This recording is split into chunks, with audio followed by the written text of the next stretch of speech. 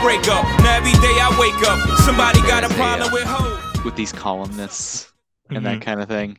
Like they're all like they know that they were not as cool as like the people who became novelists from their writing school. Oh yeah, none of these guys knew that they would ever be like they weren't cool enough to become a William S. Burroughs or They they they didn't were have the they were getting wedgies like nonstop from Jonathan yeah Franzen, like nonstop. getting bullied by Jonathan, having like Nosgard give you purple nurples. I know. Yeah, you drop with a stone cold stunner by Zadie Smith. Yeah, David Brooks just having his fucking lunch eaten by Tom Wolfe. It's like At least Tom Tom Wolfe. could like write an art, like he wrote a novel of interest. I know. He wrote a few like it's like, oh yeah, I'm gonna show you. I'm gonna be better at journalism than you two. Like Oh my it is so goodness. funny how like there is like a cottage industry, like even like Bill O'Reilly writing all of those like killing books that he writes. Oh Like yeah, they're all killing like Lincoln. Yeah, super into that stuff. It's like I they want to they write love like that shit. bad spy novels or bad Bad like history revision. Like I think doesn't it like is it Newt Gingrich is the one who writes all those like he's not a yeah, journalist, but he's like one of those nerds that kind of fashions himself as a pseudo historian. well politicians are yeah, it's boy confidence will get you. It'll just get you anywhere. It's Like true. it really will. Hello and welcome to the award-winning podcast, The Academy, the show that discovers the absolute, undeniable, and scientifically proven greatest performance in your favorite actor's esteemed career. I'm Don Saunderson. I'm Patrick Gremion, and yeah, just put all Washington Post and New York Times opinion columnists, put them in just put them in a predator situation. That's what I'm saying. Just have have the famed predator And send them to the whoever, predator island. um, I don't know if you remember the tagline to Alien versus Predator. Whoever wins, we lose. That would be the same deal, eh? Predator versus opinion columnists. Yeah, the predator's gonna get bored to death. I know. It's like, oh God, are they starting with another reference to Homer? Ugh. Ugh. Welcome to the Academy. And this week, speaking of confident men, we are talking about one of the more confident men. That's right, Ridley Scott is back this week on the show for another edition of Scott Scott. This episode is called Crimes, Global and Local. Hmm. We'll be covering two films that this man somehow did back to back. Impressive. Um, impressive. Are the results worth it? We report, you decide. Yeah, we'll say. I'll just say, like the feat itself is the content. I don't know. Well, I did read that on the set of the second film we're going to discuss today, he started taking he would on hit the on lunch. He ate for 8 minutes and 8 minutes only, and then went straight to his trailer to go take a nap for the rest of the lunch break in order to keep his energy up. Because at this point, he is good golly, he's closing in on 70 years old, if not already there. wow, Um, man. during the point of these. And these are both of these are like gigantic movies. One of them is Yeah, like particularly like massive, all things considered. We'll be talking today about 2007's American Gangster and 2008's Body of Lies. mm, American Gangster and Body of Lies can be rented through all of the services. Unfortunately, I believe we were releasing this episode the day Body of American Gangster and its extended cut are leaving Amazon Prime. I mm. noticed when I was watching it earlier today, I had 4 hours to go or something like that to finish the final 45 minutes of this movie. So it's gone. Sorry. Oh no. But you can rent it through all the services. They're both are on Blu-ray. I believe even American Gangster has made a 4K um, release, Yeah. um, readily available. If you haven't seen them, check them out. My history with these movies, I saw American Gangster the day it came out, November 2nd, Mm. 2007, in the theater in Seattle, Washington. I was pumped for this movie. I You don't had know. American Gangster fever. Oh, I had the fever, man. I was listening to Jay-Z's The Blueprint nonstop. I was ready to go. Jay-Z was just about to drop his American Gangster, the album that he was inspired to make by seeing American Gangster. And he said something so funny. He was like, much like Scarface, I just took the inspiring good stuff for how I felt from these movies. And I was like, my man, Rules. So stupid. it's like that is a mindset we lack, and we're not billionaires like Jay-Z. I think we just don't have this mindset of like, I'm just gonna take the good stuff, like the good times, like that Yeah. entire montage where Tony's on the phone and they're all like laughing and they're like walking toward with their crotches at the camera and buying like pink Corvettes and stuff like that. Like that's all I remember. I It, remember it, nothing from the rest of this movie. it takes a really cool brain Yeah, to watch it's Scarface. Like the coolest of brains. Like all that like brain is fucking cool. I love the idea. It's like, yeah, you know what? I'm gonna just hey, Goodfellas, they robbed the Lufthansa. The movie's over. Good time. Yeah. Yeah, it's like, Casino. Hey, owning this casino yeah, seems fun. You get to hang just out with yeah, Don Rickles. stop the movie. Like, Yeah. What's this cornfield about? Gonna turn it off now. yeah, it's like you see the good time montage that's in every single one, which is in American. There is a good where things are going well montage, which you have to have in a crime movie, and stop the movie after that. It's Yeah, you're perfect. good. You Everything's don't need to, great. yeah. I don't need anything else. Yeah, moral of the story. I really, really hope that Tawny and Michelle Pfeiffer worked out. Yeah. They seem like good kids. They'll be fine. But yeah, we saw this the day it came out. And I remember feeling kind of ho hum. Mm. Nobody wanted to say it. Like the entire group I went with like I think it was like a double date or something like that. Ah. Sexy. Mm. The the entire group, I think it was one of these things. Nobody, yeah, I don't know if you've ever been to one of these movies, like it disappointed everyone, but no one wants to say it because everyone is really pumped and they kind of like, man, Oh I yeah. really want I, that to be good. I've had multiple times where like I think twice I went to the movies with my friends and we all like I went with like 8 or 10 people and we were all trying to like decide on something and because it's like such an unwieldy amount of people, we all ended up watching like Transformers Yeah, like angrily. Like we were all just like unhappy no with one's it, but we did it no one's anyways. satisfied. Yeah, and so Yeah. this was actually I watched the extended cut earlier today, as I mentioned, and yeah, it was my second time ever seeing the movie. I was Mm. remarkably surprised how I remembered a lot of it, like almost beat for beat. So must have maybe had an impact. What is your American Gangster history?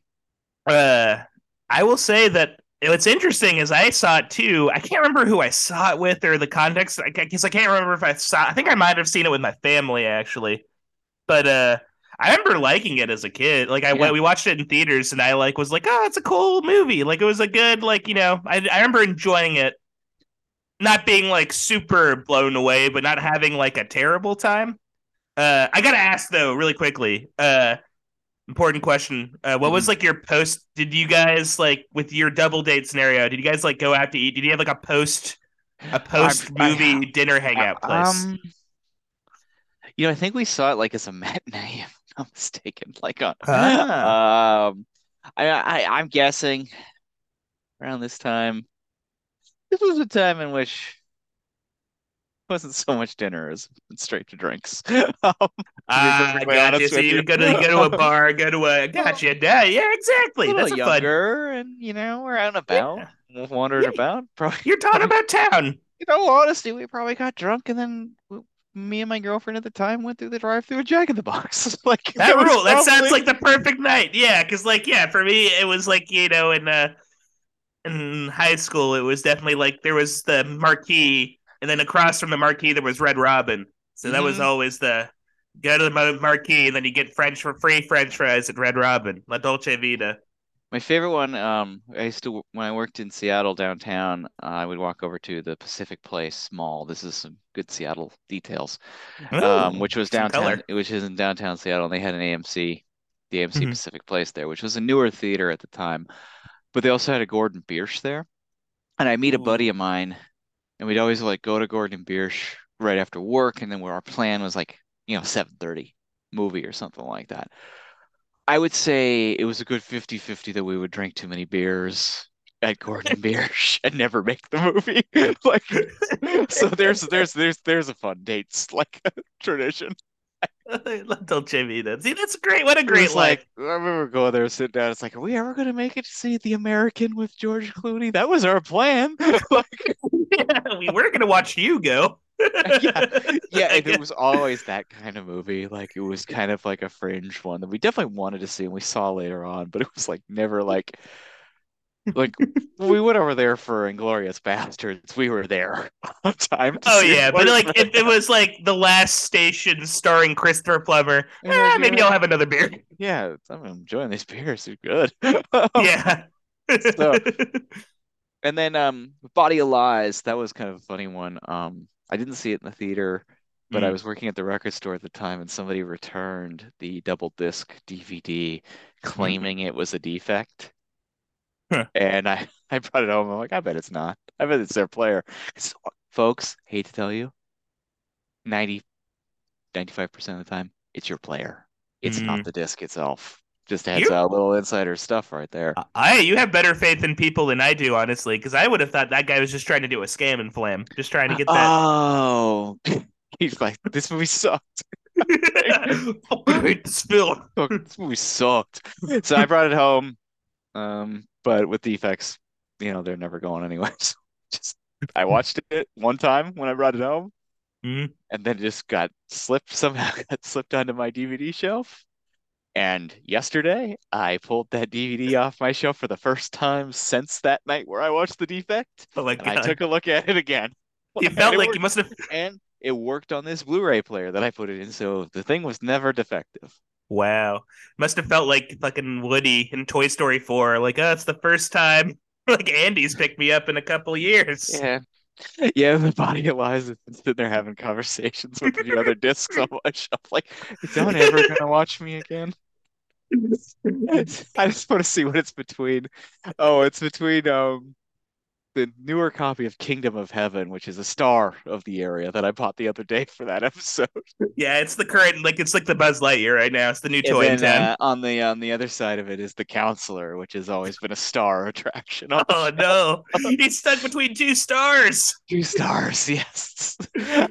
A sexy new ingenue in my Blu-ray copy of Kingdom of Heaven, and the old standby in the Counselor.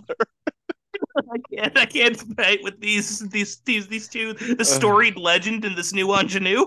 yeah, I know, and I'm just this forgotten movie. Like, Covered in dust.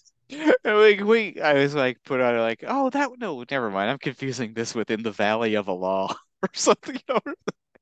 Oh man, Or man, I thought this was Stop Loss. God, for sure. Yeah, I thought this was like the direct DVD sequel to Jarhead. Yeah, I know. We'll get into it. Maybe there were too many of these kind of movies in Yeah, this. 2008, 2007, Yeah, it was 2008. a weird time. We had a weird. It was a weird time. And who were they for? No one. Not Not for the no one. moviegoer because they didn't watch him. Yeah, Yeah. almost all of them uniformly did terrible at the box office. Yeah, like even like the Hurt Locker, which is arguably the most successful of all Generally these. considered the best out of this group, still did not was the lowest grossing movie, like Best Picture winner for a long time, up until like fucking Coda or something. Like, Yeah, exactly. Yeah, Coda, which like I think it's which may or may not have been a movie, for all we yeah, know. I think Coda's box office was a couple of moths. I Yeah, think that's what it is. A couple of moths jeez. flying around. Poor people who showed up at an AMC trying to buy an Apple Plus membership. That was their box office. God, God. Had you seen Body of Lies before? You know what? I haven't, but I remember the that commercial was just around, like the trailer for it was like in the ether for a long time, and I just 100% remember seeing like sinister Russell Crowe with his gray hair and paunch like that. For some reason, that is like that like visual has stuck with me for such a long time. Like until we covered the Okay. Insider, that was kind of like the I gray was re paunch. Yeah. I was really hoping Jeffrey Wigand had been hired by the CIA. Oh my god, that'd be so sick. Yeah. I gotta break him Uh, out. Sadly, the Insider is a I'm just gonna tear this Band-Aid now. The Insider's better than Body of Yeah, Lies. yeah. Body of lies, body of pies to the face. Yeah, it's not Yeah, not great. I It's wish that would be very funny if it ended in a pie fight. yeah. Um, so we're gonna talk American Gangster first, Body of Lies second, the traditional Academy chronological order. So hmm Ridley Scott and Russell Crowe, because he's part of this story today. Well, yeah. Um, we're just finishing up bottle of Merlot in France, I'm guessing. Yep, just having a cracking open a fresh wine. Uh, drink smoking stogies. Oh yeah, old Brian Lidley. He loves cigars. He loves, just doing guys stuff. Boys being dudes. Boys being dudes. And Ridley Scott happens to tell Russell Crowe that he's being courted for a picture called American Gangster. He says, and Russell Crowe's like, "Aye, mate. I mean, I like that idea." And I'm playing Frank Lucas. And Ridley had to talk. Ridley's like, no, no, no, No, no. you're not being, yeah. No, trust me, I'm versatile. Russell, no. We've talked about No. this. Uh, but this story, so the basic background on this story is this is a winding tale. And this is an interesting one because, like a lot of young men, I'm a big fan of like gangster and crime movies. Those are kind of bread and butter, high school, college kind of movies. So I heard about this one and I was following. This is also when I like learned about some of the trade webs, sites and that kind of stuff. So I hmm was following it really closely because I was like, this movie sounds dope. You want to know why it hmm sounded dope? The original casting was Denzel Washington and Benicio del Toro, which sounded dope to me. Like, yes. I was like, that's great. I'm a diehard Benicio fan. So, cut back to the year 2000. Universal Pictures and Imagine Entertainment. Imagine Entertainment is, of course, Brian Grazer and Ron Howard's um, company. hmm Purchased the rights to a New York magazine entitled The Return of Superfly by Mark Jacobson, hmm which is the story of the rise and fall of 1970s New York heroin kingpin Frank Lucas. And as the movie kind of presents it, be due to Frank Lucas's way of doing business, very intelligent kind of not a spotlight type of guy. This was kind of one of the like unknown tales of crime in New York. And plus it has that great like 70s thing with like makes you think of like the blaxploitation movies and also makes you Right. think of like Sidney Lumet movies and that kind of thing. So you're like, Yeah, that's eventually. So that's definitely what the vibe he was aiming for sure. yeah. So of course everybody's like, oh man, I love those movies. Yes, And those are great. this is a cool story. So like so in 2002, um Steven Zalian Yes. was brought in to work on this screenplay. Steven Zalian has come up on the program before. This is we've talked about these king shit screenwriters who do a lot.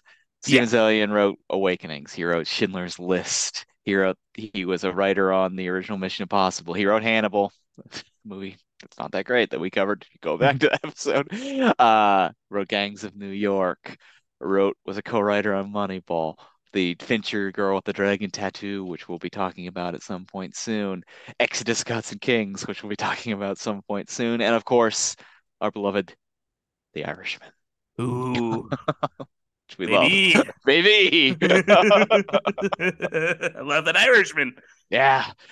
So this is a guy who is going to get the job done, if you ask Mhm. me. If you want a big budget adult, like classy movie.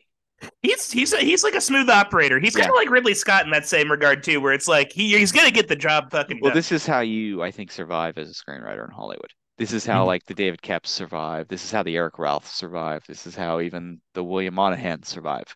Is Mhm. like you're able to like pump out these movies that like are bigger. They're not like a Transformers movie. They're not like a cut and paste out of Save the Cat or cut and paste out of Joseph Campbell Hero's Journey kind of stories. But Right. they also still kind of check the boxes you need to check in order to spend upwards of 80 plus million dollars on the budget on these Right, kind of right, movies. So, they're players in the right kind of way. They know how to spin a yarn. They're like true blue writers, which I dig. And right, for speaking of sure. that, the original title of this movie was True Blue Ooh, on these scripts. So, Steven Zalian sat down once he was introduced to Frank Lucas by Nicholas Pileggi, who I don't know if you saw was an executive producer on here, who wow. is So the of course Godfather, or is Goodfellas rather. Goodfellas, Casino, Man, like dude who's like, on the ground floor of like this world and this universe. And yeah, so the Zalian hits it off with Frank Lucas, and Frank Lucas, who was alive and very real person at this time, tells him like, well, you need to know about Richie Roberts as well, yeah.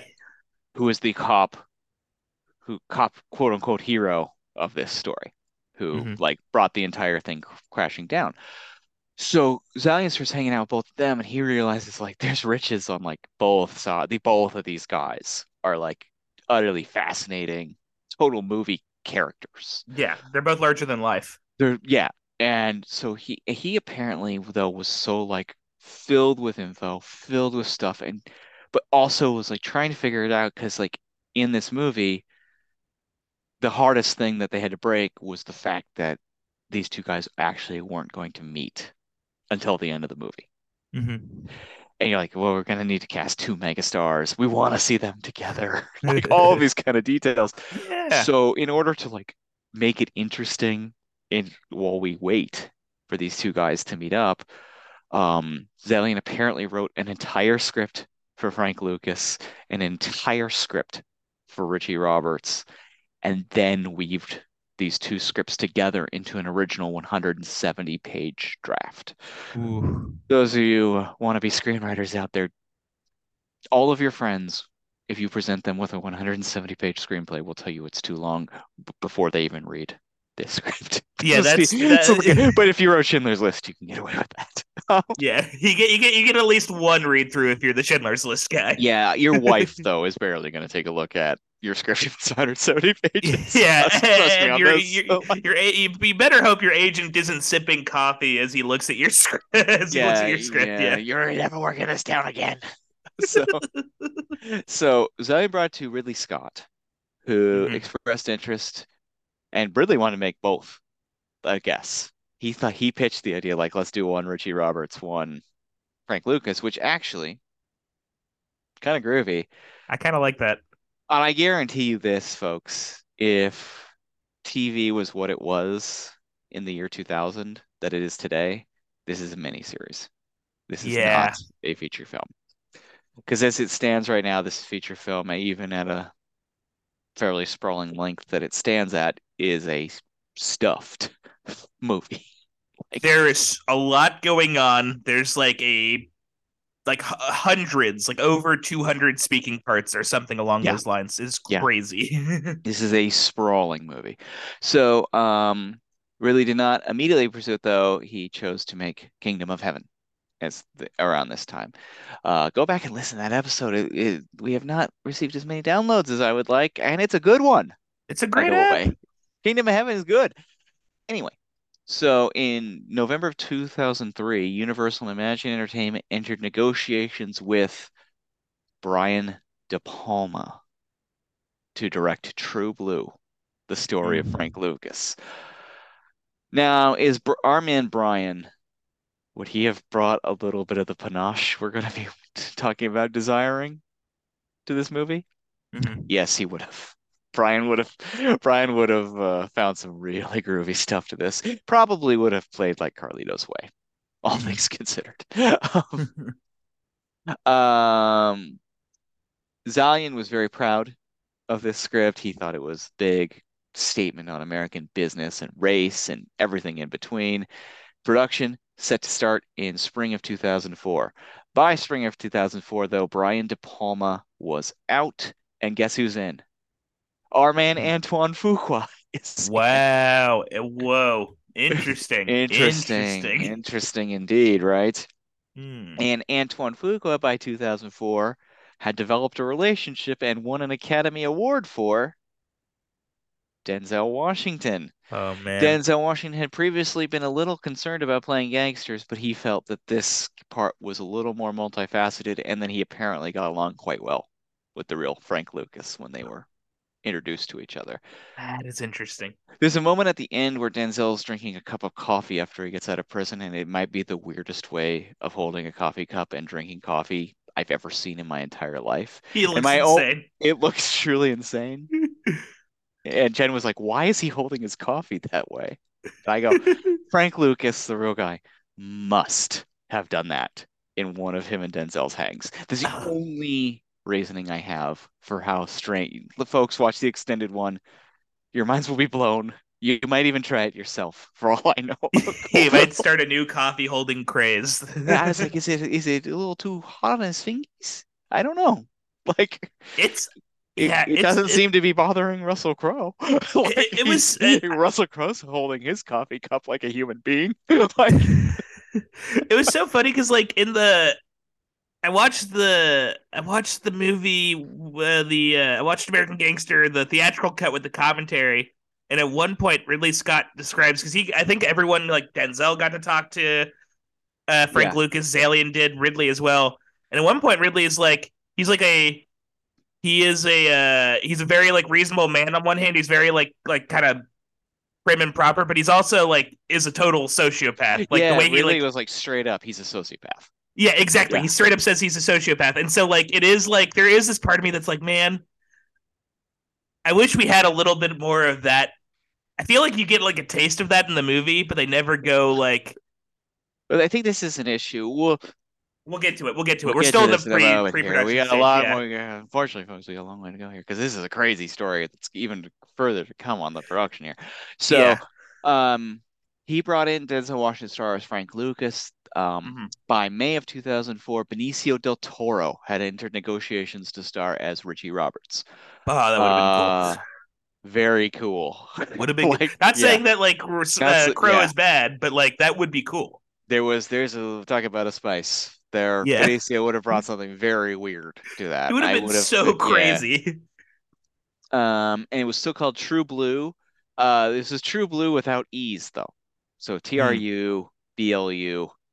Would I have been as interested in this movie had it been called True Blue without E's as I was when it was called American Gangster? Maybe a smidge less. Mm. True Blue is a stupid name. Like Oh, for sure. That sounds like I don't even. It sounds like a show that's American Gangster is awful and generic in its own right. yeah. And there should be a moratorium put on any, I think I've said this before, on any movie that says American blank. Yeah, End it. It's over. weak. Weak. Lazy. The American put an end to that. That's the Yeah. perfect period to that type of the last movie where that like worked. Yeah. Yeah. I'm sorry. Done. Yeah, done. Yeah. Over. It's lame. And it's trying to do work for you too, Mm. screenwriters. It's trying to make your script sound more important than it fucking is. Like, Yeah, it's trying to add like like yeah, like that gravitas, the gravitas of that the American brand provides. Which come on. yeah, come on. Not buying it. So, Mm. an actress by the name of Dania Ramirez entered negotiations during the film as well. I'm assuming to play Frank Lucas's wife. Mm. Um, and the film by September of 2004, though, had changed its name to American Gangster, thankfully. Mm. Universal Pictures greenlit this version at $80 million, which then escalated to 93 million, with 10 million for development costs, 3 million for the delay of production time. Antoine Fuqua insisted the budget be at this high. He also insisted to shoot in New York, and he insisted to shoot the Vietnam sequence in Thailand, Yeah. which, of course, mind you, Ridley Scott eventually got all Mm. of those things. Mm. The studio, though, is like, shoot it in Toronto instead of New York. Oh, Antoine correctly was like, fuck that. good. Like, yeah. Good. See, that's cool. I like that. Antoine, that's a point in the good book. So I guess this is a very 30 Rock thing. GE, the parent company of Universal Oh Pictures, God. received tax credits from New York City, so they were okay moving the production to New York. This increased the budget to 98 million. They kept bouncing around, and then he also started casting people like Ray Liotta and John C. Reilly in minor roles at their full cost. Oh my Awesome, goodness. awesome, awesome guys. Yeah, I Listen, would have loved to see I those guys just you, walking around this world. you would have loved to see it. And then Fuqua then started to have rewrites done on the script. He did not have a shot list, final locations, or supporting actors signed on to initiate production. Things are not looking good for Oof. American Gangster. Oof. He Antoine Fuqua was fired October No. 1st, 2004, 4 weeks before they were starting to gonna shoot this movie. Studios had creative differences, naturally. Mm. They immediately went to the obvious choice. Peter Berg was the next choice. Yeah. Mr. Lone Survivor. Yeah, yeah, Peter Berg, the Bergman. the Bergman The Great White himself. Hype himself. And Denzel Washington approved of this choice. Um, the the budget grew substantially because they had to search for another fucking director. So by then, within a month or so of this, Universal Pictures canceled production of American Gangster. Oof. The cancellation cost the studio $30 million because of a thing called, and this is, I remember reading about this in like 2007 or 2004, I believe. Pay or play contracts. These are in within the industry, it's a guarantee that an actor, director, or another participant, usually in the higher level though, will be paid by the studio regardless Hmm. of if the movie is finished or gets made, whatever. Right. So that $30 million, 20 million of it went to Denzel Washington and Wow. 5 million went to Benicio del Toro for Hmm. not doing anything. Also, what this means is Denzel Washington was paid twice to be an American Gangster, probably $20 million each time. Dude, Hats off to you, Denzel Washington, dude, for buy one of those Nicolas Cage pyramids, dog. yeah, for making that paper, baby. Yeah, make it. That is just, oh man, that definitely bought like a houseboat somewhere, And a that house was the yacht. first indication to young Don in 2004 as a 22-year-old Hollywood dreamer that things are weird in Hollywood. Yeah, you, Wow. you can find yourself in the right place in the right time in a very fun way. Yeah, it's like when I was talking to my mom earlier today, she's like, "What about all those kids like in other towns who are like dreaming of becoming producers?" And I'm like, my advice to them would just tell people, start telling people you are a producer. Yeah, just lie. Yeah, just lie. That is like so much of life is just like if Yeah, you lie, it'll work out. it's working for pretty much everybody else. So God, yeah. didn't work. Until it does. Yeah, until it doesn't. Like we can't all be Richie Roberts. Anyway, and we'll talk about that momentarily. March of 2005, American Gangster is revived by Hmm. Universal and Imagine because it's a cool idea, man. We want to see this movie. Like everyone wants Yeah. to see this movie. And they brought in Terry George to revise Steven Zaillian's All right. script at that Hotel time. Rwanda. Yeah, Great movie. Yeah, yeah. fun movie. You're not And fun. It's a sad movie. That, and target budget of $50 million, so mhm. significantly less than what they were looking at before.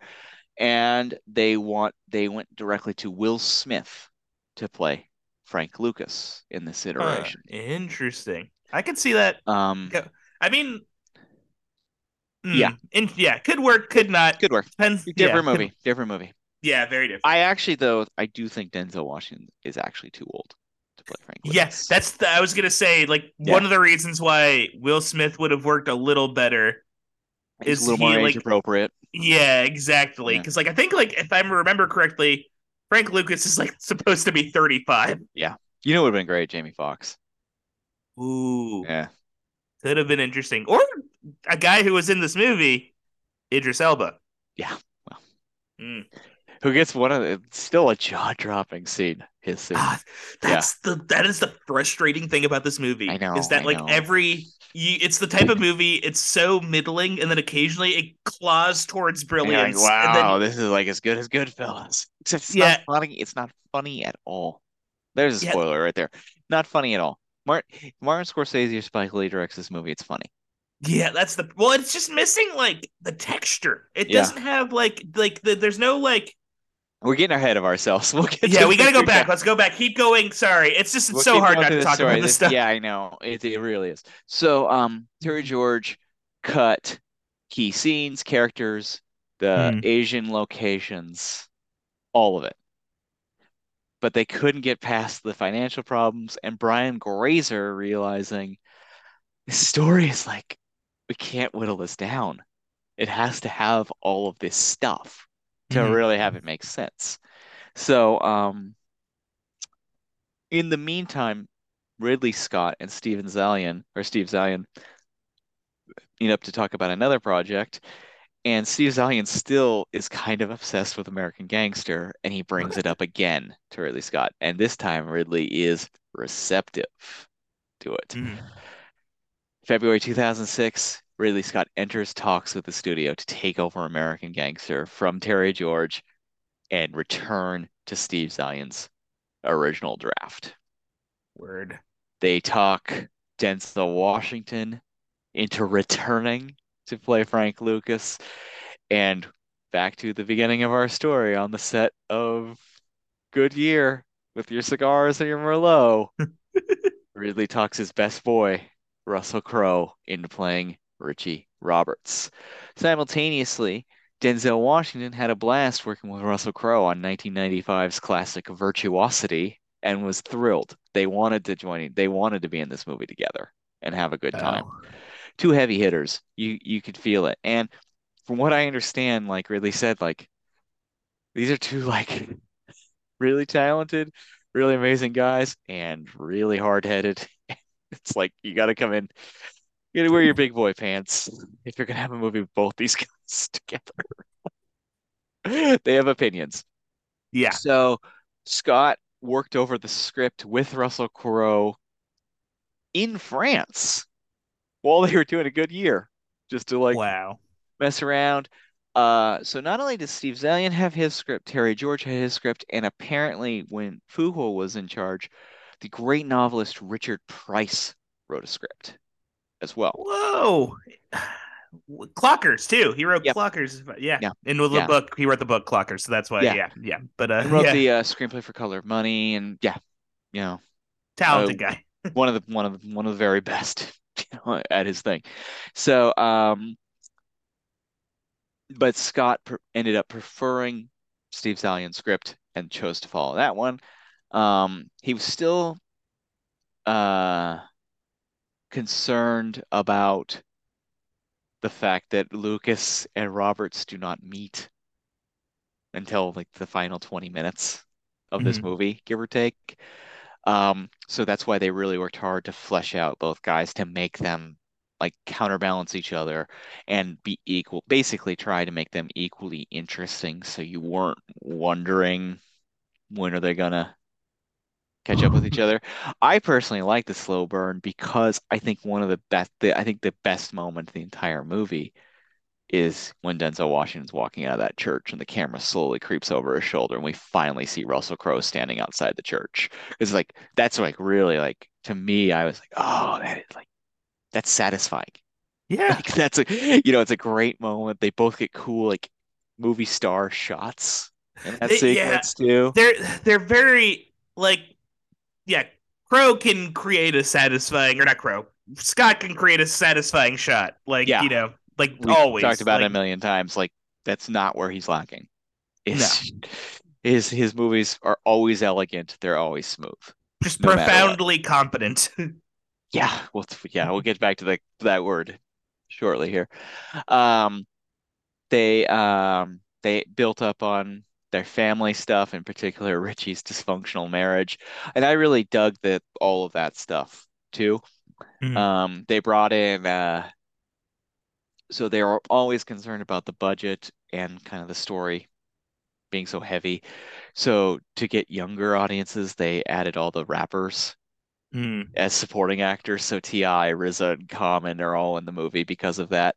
Um, and and just kind and they the budget by this point had escalated to 100 million, Mhm. to which Brazier stated was unexpected given it's not a high concept comedy, it's not a fantasy movie, it's not a four quadrant movie. And they still went over budget, and apparently Grazer and Scott had to pay back 3 million out of pocket uh, upon that time. Wow. Principal photography began July of 2006 in New York Mhm. City, filmed over a period approximately 4 months, 180 different locations, as Patrick mentioned, almost 200 speaking roles. Um, a absolutely massive, like I just noted here, Denzel Washington has 64 costume changes. Insane. Yeah, it's The scope is just unreal. scope is absolutely unreal. The team, the crew on this movie, beyond those we've already mentioned, cinematographer is Harris Savitas, who we just talked Mhm. about last week on The Game. Uh, Immaculate Yeah. work in this, his one and only walk with Ridley. He brings the Editing, goods. editing by Pietro Scalia, Ridley's normal guy. Yeah. Production design by Arthur Max, Ridley's usual guy, Mhm. and music by Mark Streitenfeld, who we've talked about previously on the show. And I liked the music in this. It wasn't overbearing. Apparently, Denzel Washington was actively pushing for Jay-Z to do the score to Ooh. this movie. Um, but Brian Grazer was like, I think the like non-obtrusive score with the 70s soul songs is probably like a better idea. It would maybe take us out of the period setting, despite the fact I think all of the needle drops in this movie are totally obvious needle drops, Mhm. and they use like standard 70s soul songs that everyone has heard a million times. I mean, Right. you know, it's just fine. They're all good songs. Yeah. Like It's I just love it's every very one of them, but yeah, it's it does have you feeling like you're watching like the David Ayer Suicide Squad, where it's just like, okay, every song is just a little on the nose. It's just and you kind of dream of like if Spike Lee or Marty or yeah. Quentin Oh man, Tarantino were like involved in this. The score, like the when music you would have say, been a little bit more dynamic. well, imagine like if Spike Lee had done it, like the Terrence Blanchard score would have been Yeah. at the park, crushed it. Oh, and that would have been so good. It would Yeah, have like because that those big horns would have emphasized the kind of operatic drama of this yeah, story, and which he could have done the sorrowful '70s vibes too. Like, yeah, and it just would have felt more. It's weird for a movie that, like we said, this gigantic movie that went through all of these iterations and all of these money, and we haven't even gotten into the supporting cast yet and all this kind of stuff, to feel so subdued hmm and so weirdly mellow. Like yeah, it's not that it isn't entertaining. It's just like it never like gets its heart rate up. hmm You know, except for the final I would say I would argue except for the final shootout. The the bust in the drug den. yeah. That moment's great. There's a great car chase. I Yeah. think midway through it, there's a couple moments here and Well, I'll there tell you where that like about the car thing, man. You know, I was thinking is actually who, and I know he was total poison by this time and an old man lunatic. right, My beloved Billy Friedkin would have taken this yeah. movie like he would have, Oh yeah, you know. It would have been so good, but he also would have said, "I can't top the French Connection, so fuck this movie." That's what he Yeah. would. Yeah, I can't redo Live or Die in LA. I don't have that yeah. heat anymore. I can't shut down. I've already done better. How could I do better than To Live and Die in L.A.? Like, love that man. Uh, Love oh him. yeah, for Live sure. forever, Mr. Friedkin. But speaking of the music, when the trailer dropped to this movie and they used Jay-Z's Heart of the City, Ain't No Love from the his Blueprint album, which was one of his very best albums to begin with. Mhm. Um, it really Denzel may have been on something because you see this man, this is gonna be good. Like the song fits this so well. You Yeah, know? you're And pumped. Jay-Z was invited to an advanced screening and he had such a profound the film had such a profound resonance on him that he decided to create a concept album called American Gangster, which came out, golly, no, November 6th, 2007. Mm. So that was, yeah, same week as this movie came out. And of course, why would I have thought it came out like a year before? That would be so stupid. Yeah, cross promotion, Jay-Z didn't become a billionaire for nothing. He knows cross promotion. Yeah, he gets it. And which was a good album, by the way. Hmm. If you want it, my overall opinion on Jay-Z. Okay, we got to hear this. We've been If waiting. you want my overall opinion, so Jay-Z was in the CD days Mm. for quite a while. He was a first day purchase CD Hmm. guy for me. Like ups and downs, but so by the time American Gangster came out in 2007, he had retired in 2003 with the Black Album, which has got tunes like 99 Problems Oh and yeah, you know, I what used more to can I listen to say? Dirt Off Your the Shoulder. right. Really, I love that album. Oh, I used to listen to the a cappella version of the 99 and like the Yeah. one where it's like I guess like Rick, he's like, "You're crazy for this one, Rick," or whatever. Like, Yeah. And yeah. so then he returned from his brief sojourn into retirement with Kingdom Come, which I did not love, but I was very pumped and I bought this the second it came Was out. it inspired by Kingdom of Heaven? Who's to say? Who's to say? And then Hmm. 2007, American Gangster. 2009, he releases Blueprint 3, Hmm. which compared to the previous two blueprints was not there. And then basically his next big release was 2011's Watch the Throne with Kanye West, which for all of Kanye West's latter day madness, Watch the Throne ruled in Yeah. 2011. No, that Like, was good. I liked it. I listened to that. I remember illegally downloading that and enjoying it. but also Kanye was much hotter on the record than Jay-Z was. Jay-Z was Yeah, sounding he was kind lazy, of sleepy. He was a sounding sleepy, sounding lazy to me. And I'm looking at sleepy it J. now, and 2011 was the last time I bought a Jay-Z record. And I listened to him, and I just it's over, man. No, no, no, It's tough. no interest. Lazy. It's You're a lazy yeah, billionaire now. yeah. It's hard. I feel like it's easy to say that like hip hop is like a young man's game or whatever, or like music in general, even.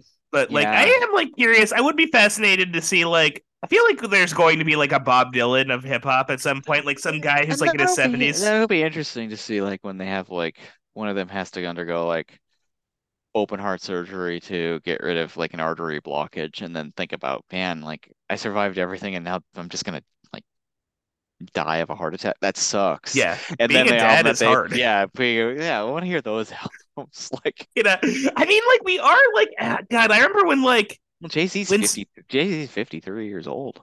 oh dude, well when like Snoop Dogg performed in Eminem or whatever, they performed at the Super Bowl or whatever. That was like the moment where like okay, this era of hip hop is officially dad rock. Like Yeah. this is 100% Well, playing on classic rock stations almost. it's nostalgia in the same, because my generation are reaching the nostalgia phase faster than any previous generation, and then the people younger than me are going to hit it even harder, Oh, faster. yeah, it's every generation. It's like it's instant nostalgia now, practically. Well, I mean, like I was hearing somebody talk about the Mario Brothers movie, and they're like, why is anyone surprised by this?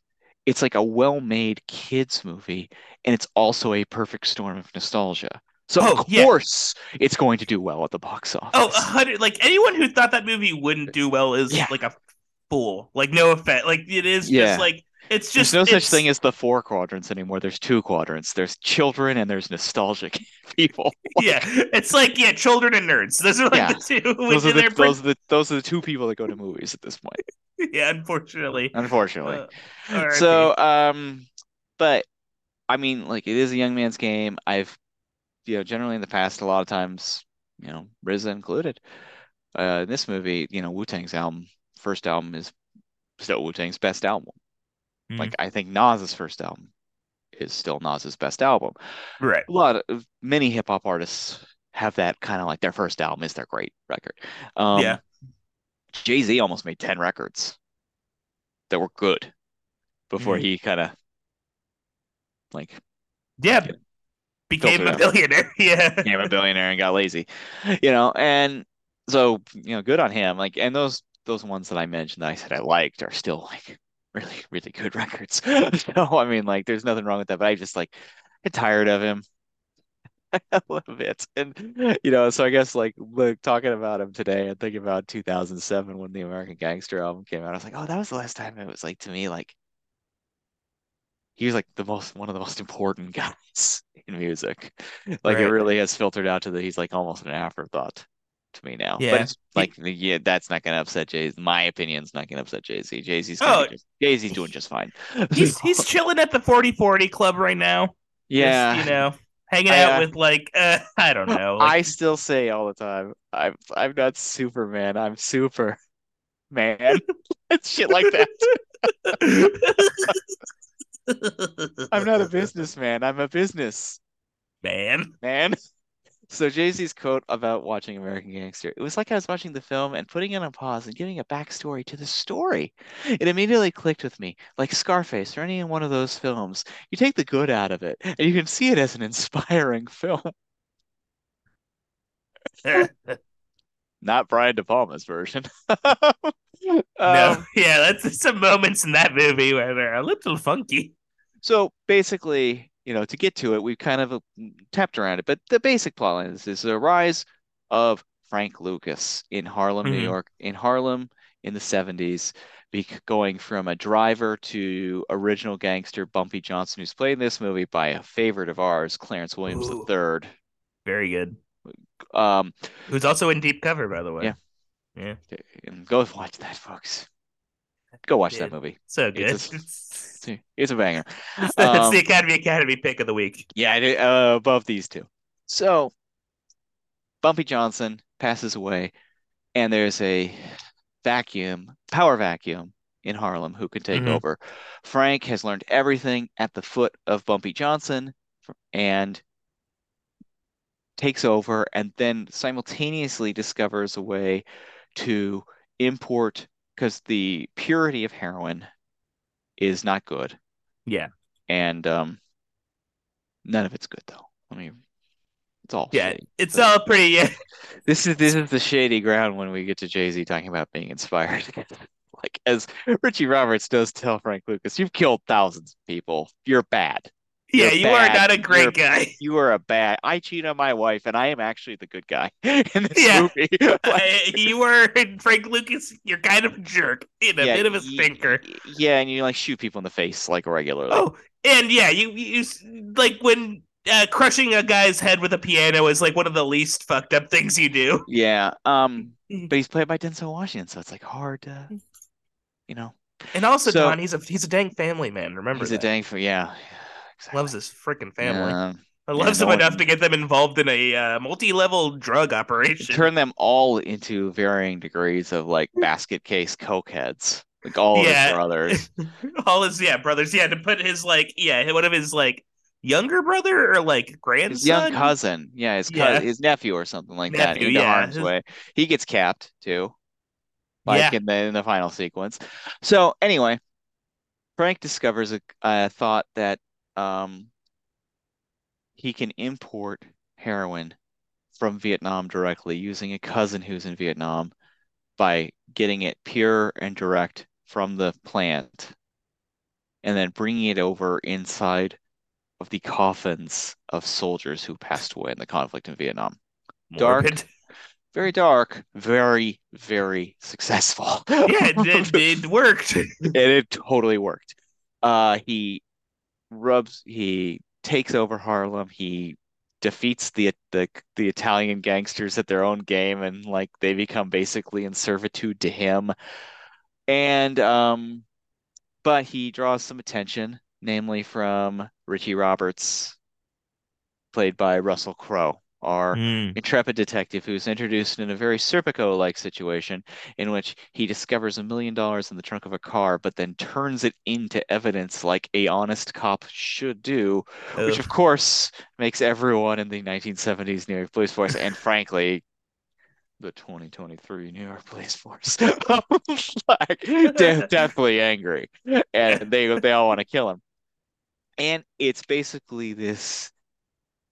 So the dichotomy, the contrast between the guys. Frank Lucas is a hardened killer criminal, but also has an extreme set of ethics and is a strong, loyal family man. Yeah, he's like a businessman, but also a family man, but also a horrible sociopathic monster. Indeed. Richie Roberts is an honest to an absolute fault, good police officer who's going to law school. He's going to be more than likely a good lawyer. Yeah. But he's a total fucking cad who can't keep his dick in his pants at Yeah. all and Oh sleeps God. around on everyone. His wife, played by the great Carla Gugino, who I love every time she shows up in movies, I rightfully hates his guts and Yeah. doesn't, Oh, he's hated to the point where, like, on Thanksgiving, this motherfucker's eating like chicken of the uh, sea and like with some chips and chips on a sandwich, man. But like and that's just like another bachelor lifestyle example. at its That worst. is another example, though, of like some of the brilliance in this movie is the cross-cutting between his Thanksgiving and Frank's Thanksgiving and seeing the rest of our characters, how they're living their Oh yeah. existence Well, in this and time. Trupo's When Thanksgiving we get too. to, so we're going to get to him now.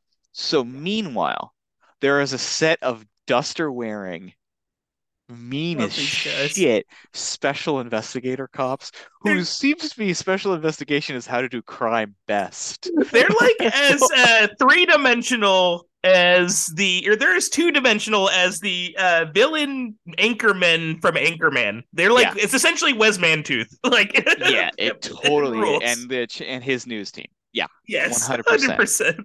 Yeah, and the leader of this group, Detective Trupo, is played by a chain-smoking, mustachioed, ah, Snidely Whiplash, motherfucker. style, mustache twirling psychopath, Josh Brolin. We'll just tell you right now, he's the best part of this movie. Like, He slaps. He's so yeah, good. yeah. Well, It's yeah, an absolute like showstopper performance from him. Every time he shows up on screen, trouble. it's so Does good. does he beat up Denzel Washington's wife? Yes. Does he shoot a dog? Yes. Is he just mean and cruel to everyone? Like from the second he meets them, and is he like one of the greatest bullies we have seen on our show? Absolutely. Like, Just an entity of pure like stupid malice. It is like yeah, a he's. treat. It is so bad. You wish Serpico had run into him just so they could have had a scene together. Like Yeah. it's and so in 2007, you all know him as Thanos now. He's been around the block. Mm. So I knew Josh Brolin up until this point from Goonies. He's the older Oh Sean yeah. Astin's older brother in Goonies. He's in things like Thrashin'. He was in I keep mistaking him with Jason Bateman because they had a very similar trajectory that like took an upturn right around this time. But he was essentially though like he'd shown up in things like Flirting with Disaster. He's in Guillermo del Toro's Mimic. He's in Woody Allen's Melinda, but kind of was in like real deep supporting roles. Like he was kind of like a washed child actor. Gotcha. But then in 2007, for somehow he is in the Robert Rodriguez portion of Grindhouse, Planet Terror. He's in the Valley of Allah. He's in American Gangster, and he's in No Country for Old Men. Wow. All of a sudden, this child actor basically grew a mustache and had drank and smoked so many cigarettes in the meantime that he looked, get this, folks, like an adult masculine dude. And Hey. he had what we like to call in the biz gravitas. Hey, it goes to show you if you just treat yourself poorly for like 20 years. We've talked about this. We've talked about this on the show. Yes, your life expectancy will not go as hard as long as you'd like, but you will be deeply remembered by goons like Patrick and I. Yeah. Um, Don't and do that. we will be talking about you and like all of the goons that harassed Serpico, who all probably died at 55. Um, we love all of them. Yeah, they have their own ring of heaven. All these goons, they all hang out together. Peter Yeah, Fox, Jack Cahoe, all these guys that that were looking like these Wallace guys, Shawn at these 35. yeah, these guys who like show up on set with a unibrow and they're like, "You gonna shave that?" I'm like, no, and take a drag of their cigarettes. What the fuck is shaving? Yeah, I've never done that I before. sh I shave before church. That's it. They're all a bunch of Peter Falks. I love all of them. Oh yeah. Don't do that skin regiment. Don't, Yeah. have just 3 bottles of whiskey But before you go the to bed. The thing that Josh Brolin has going for him, he's like hard and looks like an adult. He's also a hunk, so that helps Yeah. his cause. Mm. That gets him the leading man roles. But like in 2008, he's George W. Bush. It's so great. He gets He's an Oscar nominated nom for for Milk. Milk. The same, yeah. He's The like back. Milkman. He's like back. He's in a ton of stuff, Yeah. and it's amazing. He's in 2010. He's in You Will Meet a Tall Dark Stranger, another Woody Allen movie, but this time Wow. he's one of the leads. Not that side. He's not below Chiwetel Ejiofor on that Yeah. cast list. No, but he was in Melinda and Melinda. Or was he in Melinda and Melinda? Yeah, he was in Yeah. Melinda and Melinda, and he was in well, good transition. Uh, in Oh American yeah. Gangster. He's another person. Here's another take. Chiwetel Ejiofor 100% could have played the American gangster role too.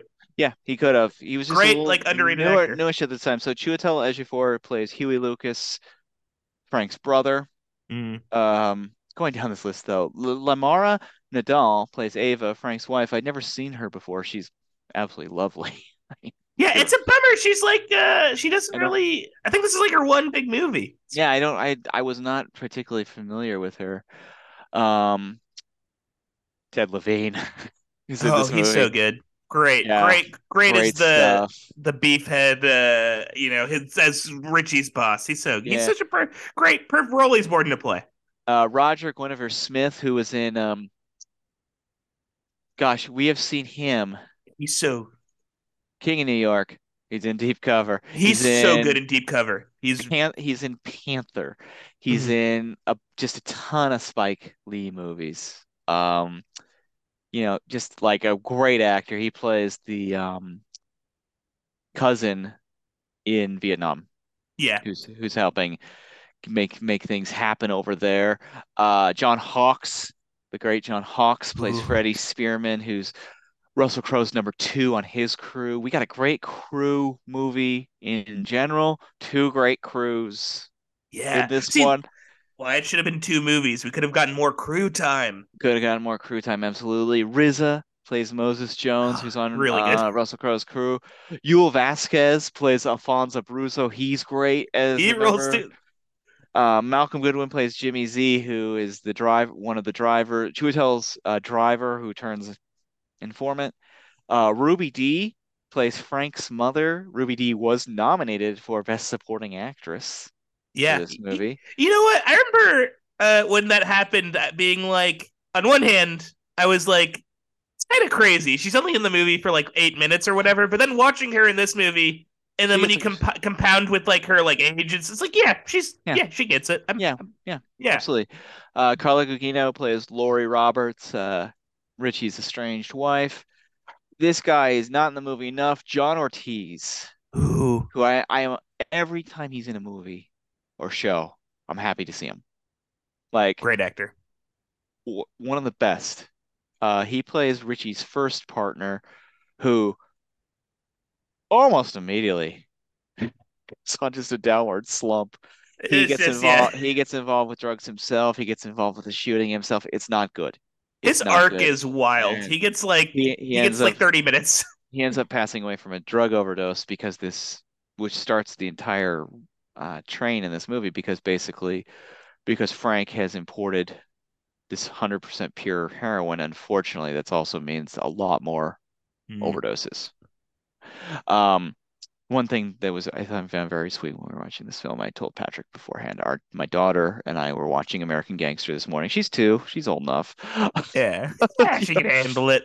I paused it right before he pops Idris Elba. I was like, oh, should I show her this? Like, so there's this moment where John Ortiz is in a really bad way and he's talking with a very upset Russell Crowe. She was having some goldfish crackers. Ooh, love him. Little kids love them. I love them. Classic And snack. she's in this phase where, she's trying to feed dolls, she's trying to feed stuffed animals like her bottles, and it's very sweet. It's like just an imitation kind of thing.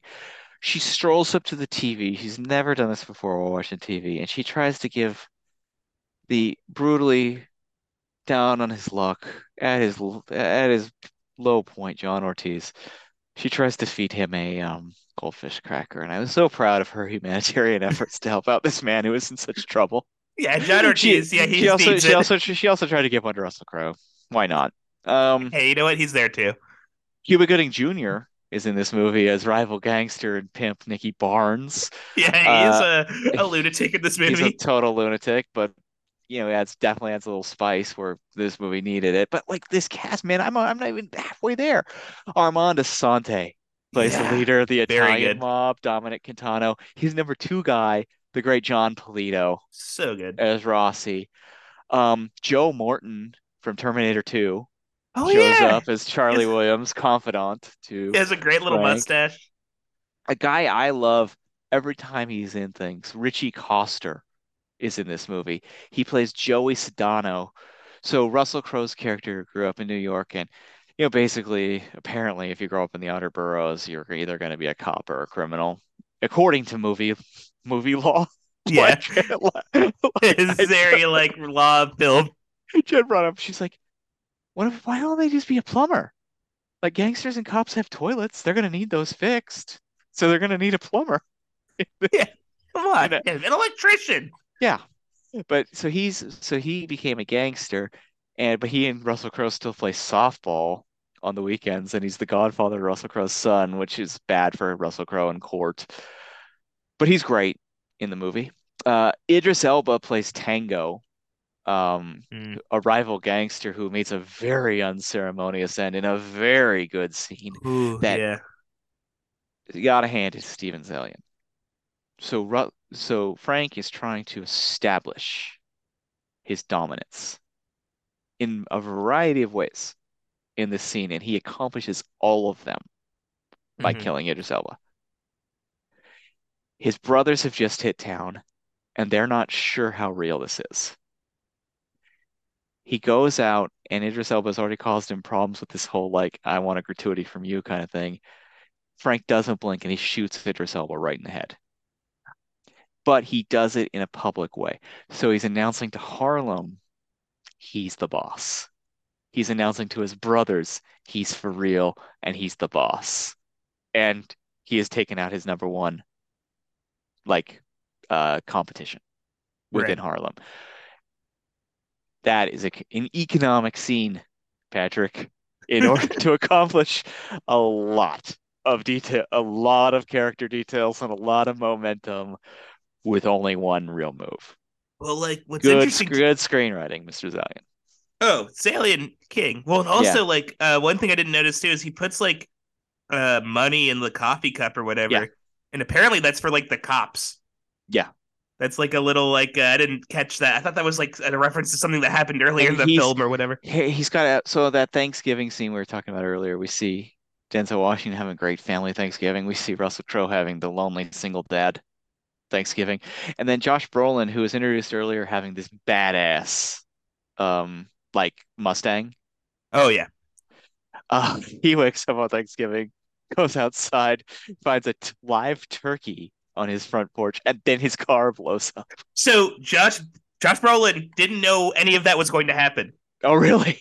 when they filmed that. Ridley Scott's like, let's just go. He didn't realize that number one, he was going to get a turkey, and he didn't realize number two, he was going to get his car exploded. So like And his reaction is like a it's real all real. like son of a bitch. Like that is all him. Awesome. Um, Two of the Lucas brothers are played by Common and T.I., as we had mentioned earlier. They're in the movie. And then our dude Kevin Corrigan shows up for one scene at the beginning of the movie to kind of get the ball rolling on them finding the cash in the trunk. Very funny stuff. He He's immediately great. gives people up. He almost the same way he like gets the ball rolling in The Departed Yeah. As DiCaprio's cousin. It's like the role he was born to play, unfortunately, for him, probably. Yeah, Like he's the so goofy. good. Yeah. Yeah, because like between like this movie and like because even like I feel like he plays a similar character in Pineapple Express too. He's just so much fun. Yeah, yeah. He's just like he plays like this like dumpy scumbag so well. He's so dumpy. I love it. Yeah, he's so good. And then in some smaller roles, Norman Reedus shows up briefly as a detective in the morgue, and you kind of wish Norman Reedus had been on Russell Crowe's team. I was expecting that. Like I guess like this was like post Boondocks pre Walking Dead, so he was kind of in the woods a bit. He was And like Reedus was kind of lost. yeah, Blade 2 as Oh, well. it's true. Yeah, post Blade 2. Man, he kind of fell off after Blade 2. That's a bum. Yeah. Yeah, but he got Walking Dead and he's fine. He's Oh yeah, he's fine. He hangs out with he's fine. Hideo Kojima all day. His life is Yeah, perfect. Yeah, he's he's great. fine. He's doing great. And then the final guy I wanted to mention, one scene wonder as well. The actor Roger Bart shows up as the U.S. attorney toward the end of the movie, Wait, who, that was Roger Bart? yeah, Wow. who reams Russell Crowe and then proceeds to be racist and anti-Semitic just non-stop. And like Wow. the worst guy in the movie, maybe. And he shows up for one scene with a bunch of energy, and you're like, I want to punch him too. Yeah, bad Yeah. evil energy emanating from that creep. It's a good, yeah. Hey, Because the competency porn heads among our include which are Patrick and I and many of our mhm, listeners, I imagine. yeah. Richie has done a good job in this investigation. Don't screw. Don't come in here and try and like stop this guy. Don't he's gonna make this bust. yeah, He's on don't his like way. bring yeah, this guy is a professional. Let him do his job. Yeah, he's done Don't his detective work has been good. He's a good detective. yeah. Like By this. the way, really quickly, do you know who Norman Reedus is married to? Diane Kruger, right? Crazy. Yeah. Did not know that. Okay, moving on. Sorry. I had to Yeah. say that. So that's the cast is utterly like spectacular. Oh yeah. Maybe And the most so stacked cast we've covered. basically it's just this epic movie. This director's cut that I watched was 177 minutes long. The theatrical was 157. Mm-hmm. Um, the issue with this movie, as Patrick and I have been alluding to this for the last hour, is it never rocks. Yeah. It never like, you watch Scarface, you watch Goodfellas. There's like a spice that you mentioned. Mm-hmm. Like, even like you watch Dog Day Afternoon, like Serpico. There is like this like life Texture. happening, texture. And I read Ridley Scott like said he was an ad man in the 70s, so he shot New York all the time and he knew the hard New York I and saw that that. kind of Yeah. thing. He talked about that too, and I was like, maybe. I don't know. You've And definitely walked through it. I won't put that against you. yeah, and so like this movie is not like it's not bad. It's not like a out and out failure. I Yeah. think what bothered me in that initial screening years ago, and I think what we're talking about today, is this feeling of like this could have been like a straight up classic. I think that that's where the disappointment lies. Yeah, it's like It's not good enough. there's so I much think is the issue. potential. Yeah. It feels like all these incredible because even like I think Scott has it in him to make spicy cinema. Like there's movies we're gonna cover, like House of Gucci, for its flaws. It's spicy. There's like spice in that movie. Yeah, but yeah, and I mean, and I think, we don't want to make the comparison too much, but like the edge that his brother brings, Yeah, that kind of wild man edge the that mean this, edge. yeah, like the last Boy Scout shit, Ooh, you man, know? that had just like 10% last. I want to watch that movie again. I've been thinking Yeah. about that movie a lot lately. I mean, I've like the Tony ones, like I'm already like going back just for fun. That's how good they are. Off topic. They're so good though. But Yeah, but they pop more. Yeah, but like there's nothing and yeah, like yeah. and all of the performances, even like we said, Denzel's a little too old, but he's still great. He's still infinitely watchable. Yeah, Him and Denzel, charismatic. him and Crow, lead the way. They're the foundation, but everybody brings it. Everybody's good in this movie. Nobody sticks out. Like everybody's a joy in their performances. And maybe if they had all kind of went with Brolin's like big swing, Hmm. you know. But I was thinking about it too, Patrick, and this is gonna go with Body of Lies as well. I was thinking a lot about Blade Runner this week, Mm. Oh, and I'm on record as not being like a Blade Runner fanatic, gotcha. like some people are, Hmm. but I appreciate it, and I do think Ridley Scott got spooked by how hard it was and by the initial reception, and he put everything into it. And basically, since then, he has, in a sense, been playing it safe That's so tragic. I don't like outside that. of Thelma and Louise.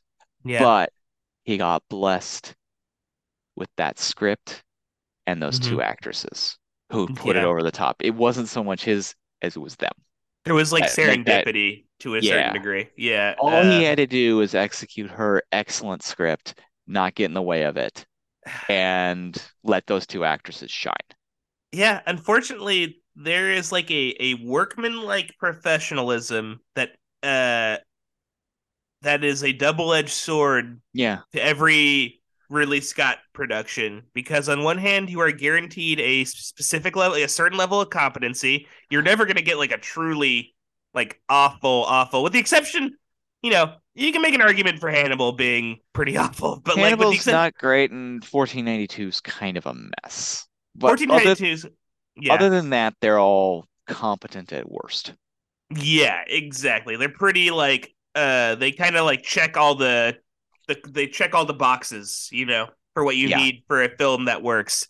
But then like the downside to that is like it never feels like the lack of risk uh creates a lack of character. Like the Yeah. lack of like there's just no like Well, he's never gonna like get burnt by the sun because he never flies close enough oh to it. man, yeah. And obviously, like there are things like, That's where you shine brightest, bro. I know, you know, but I think he just wants to work. Yeah, I think he which just is wants to fair. work, which is fair. And he's And he likes doing. He clearly loves like that's yeah, like the he one loves thing he like loves making movies. yeah, Yeah. and like you hear him talk about it. He loves like solving puzzles and like Yeah. doing like he. I think that like with that mentality, like you can. It's cool. Like he's a great workman, but then like it just it doesn't feel like the. He loves the craft more than he loves the story. Maybe that's it, or he But loves I like think yeah. I it's don't just know. they're just not I don't think he sees them as a means of personal expression. In Mm, the same vein that, I watched no, I mentioned watched Serpico mm-hmm, this past week, and it felt like City Lament really like felt it. And it felt like Al Pacino, he unlocked Al Pacino to really, really feel it and create this like indelible character. I watched Licorice Pizza recently, and Licorice Pizza is so fucking weird, mm-hmm. but it's because Paul Thomas Anderson doesn't care. He's only out to express whatever weird thing he wants to put out there. Well, Like he and has no interest in anything else other than that aspect of things. yeah, they both have And like. Mm, yeah, and I just feel like Ridley, like we were saying earlier, like Ridley is the most maybe the most competent director, period. Yeah. But that it does not even close to make him the greatest director. Yeah, it is just like he needs like a vibe expert or something. He needs someone who can like, because like you watch this movie and everything is done competently. Everything, you know, costumes perfect, Yeah. sequences perfect, everything's perfect. But like, it doesn't There's feel lived. There's just the lived in element, like what makes Serpico work for me, and what makes even Licorice Pizza work for me. yeah, Serpico feels like it points, it kind of feels like a documentary. They have yeah, the right guys cast in the right ways. Same thing with Licorice Pizza. yeah. Licorice Pizza, like there's a reason why Leonardo DiCaprio's weirdo father is cast as like the mattress salesman guy. Uh, Also, like, yeah, and there's a reason why even the two leads who do not look at all like traditional Hollywood leads no, are in the movie. He put them in there because they were awkward, because it was going to be a little like off kilter. And it works because of that. yeah, and I think it like this movie, it's like the polish just works in it's like with American Gangster, the polish works against it, Yeah. unfortunately. Like Yeah. it's just so like It's just too everything is so smooth. well done. It's too It's smooth. so fucking smooth. And it's Yeah. like, and I love all the people in the cast for the like I think it's a well cast film, but it's almost like God, I can't believe I'm saying this, but I almost think that like yeah, it probably would have benefited like Denzel Washington and Russell Crowe, at least in the iterations they are in this film, are almost a little too smooth for the roles they're portraying. Maybe I Mhm. don't know. Like But then maybe again, Ridley's not going to get $100 million budget if he doesn't cast stars. yeah, no, Those it's two a total roles. catch 22. It's not like he can Yeah. do like and I get it. Like you don't want to do like uncut gems and like get like the weirdest guy and you don't want to get like Buddy Duress to play like But it's just going to be Richie. different. You're not going to send Denzel Washington to the jungle Yeah, for a sojourn. You're not going to have like 130 speaking roles. It's going to be a much, which this, damned if you do it, damned if you don't. But Francis Ford Coppola did in Godfather. yeah. Scorsese did in Goodfellas. Well, I that's mean, because they had a they lived it. familiarity with the I, subject I think at matter. the end of the day, I think you needed a New York filmmaker. Yeah, you need This, it, dude. And you said this earlier. Say the guy who should have done it.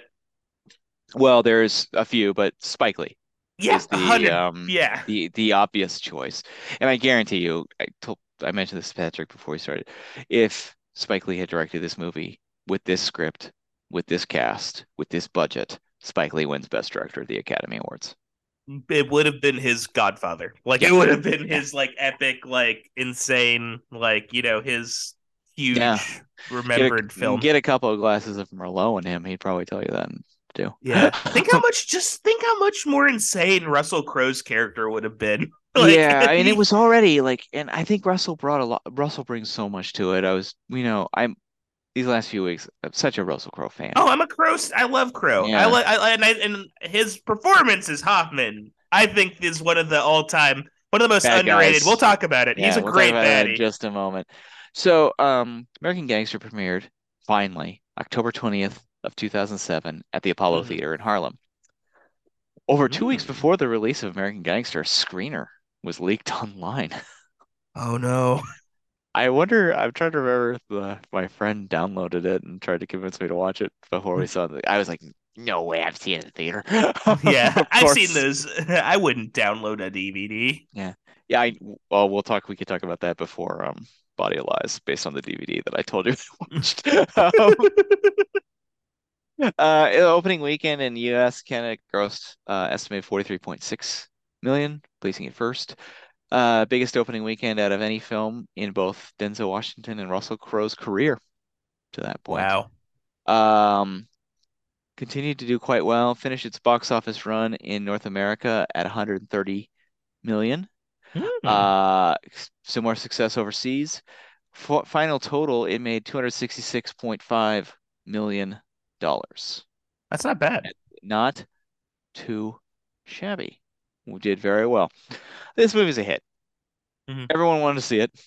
You were Yeah. around, and if you were around in a movie-going age, you wanted to see this movie in I 2007. mean, Come on. like, it's like the director of Gladiator. It's the act like it's Denzel Washington playing like a big old gangster. Like It's you're Russell gonna want Crowe. to. It's like, yeah, you want to see this movie. So, um, Critical response, 81% on Rotten Hmm. Tomatoes. The consensus reads, American Gangster is a gritty, entertaining throwback to classic gangster films with its lead performers firing on all cylinders. I don't think it's gritty. I actually don't think it's a gritty movie. Not too much polish. Too much polish. Ebert gave it 4 stars. Hmm. He said, this is an engrossing story, told smoothly and well. And he loved Russell Crowe in it. The Some of the negative reviews. Um, Jonathan Crocker of Time Out London wrote, Scott's meticulous aesthetics can't touch the urban texture and deep focus of French Connection, The Godfather Serpico, and Prince of the City, all looming heavily in intertextual nods. Correctamundo. Um, Owen Gleiberman of Entertainment Weekly gave it a C minus, saying it's never dull, but it could have used more good old-fashioned melodramatic intrigue. I actually Hmm. like a little more melodrama in this movie. I think that would have been nice. Um, Nick Shager of Slant Magazine. Nick Shager was one of my favorite critics in this era. Oh, Uh, interesting. I don't know him. Very good critic. I think he's at Daily Beast now. All right. Think Hey. so. He gave it 1 star. Ooh, Nikki. He remarked that the film was dumb as a rock, and it was far too convinced of its own import to be any fun. That's kind of a mean fun review. I mean, yeah, that's good. Um, Little damning. I love that. yeah. I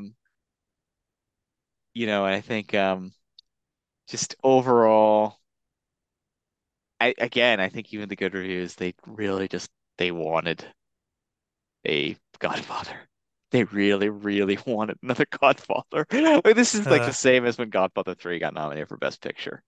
gotcha. Um, People really want the Godfather 3 to be good, you know? Yeah, they were really. It's a bummer. I think like it is like an example of like people thinking this, like they go out of it and it's like, well, it wasn't like bad, Yeah, and kind of giving it like, yeah, like it's tough. And then and at the end of the day, too, 81. That's a B minus. That feels right. Like yeah. that, like technically competent, lacking that like soul, lacking the Mhm. humor, as you said earlier too. Just like not a yeah, just a painfully unfunny feel. Like the only Yeah. humor kind of comes from like very very minor moments. And it had massive hype. Everyone Mm, was like, this is it. And we are already, because we said he's heading towards 70 years old. We are knee deep in and this will be an ongoing concern, sure, and remains one. Is Ridley Scott due for a mm. Best Director Academy Award? This is Ooh. the one among the first times you start hearing this. And folks, get ready because it's happening this year in a big, big way with Napoleon. Oh man. Well, like, This is hey, there's this is another. going to be one of these stories. But there's a other young man Yeah. who is hanging around. We love, Oh. and we love him. Oh. The drama this year. The drama. The drama of it.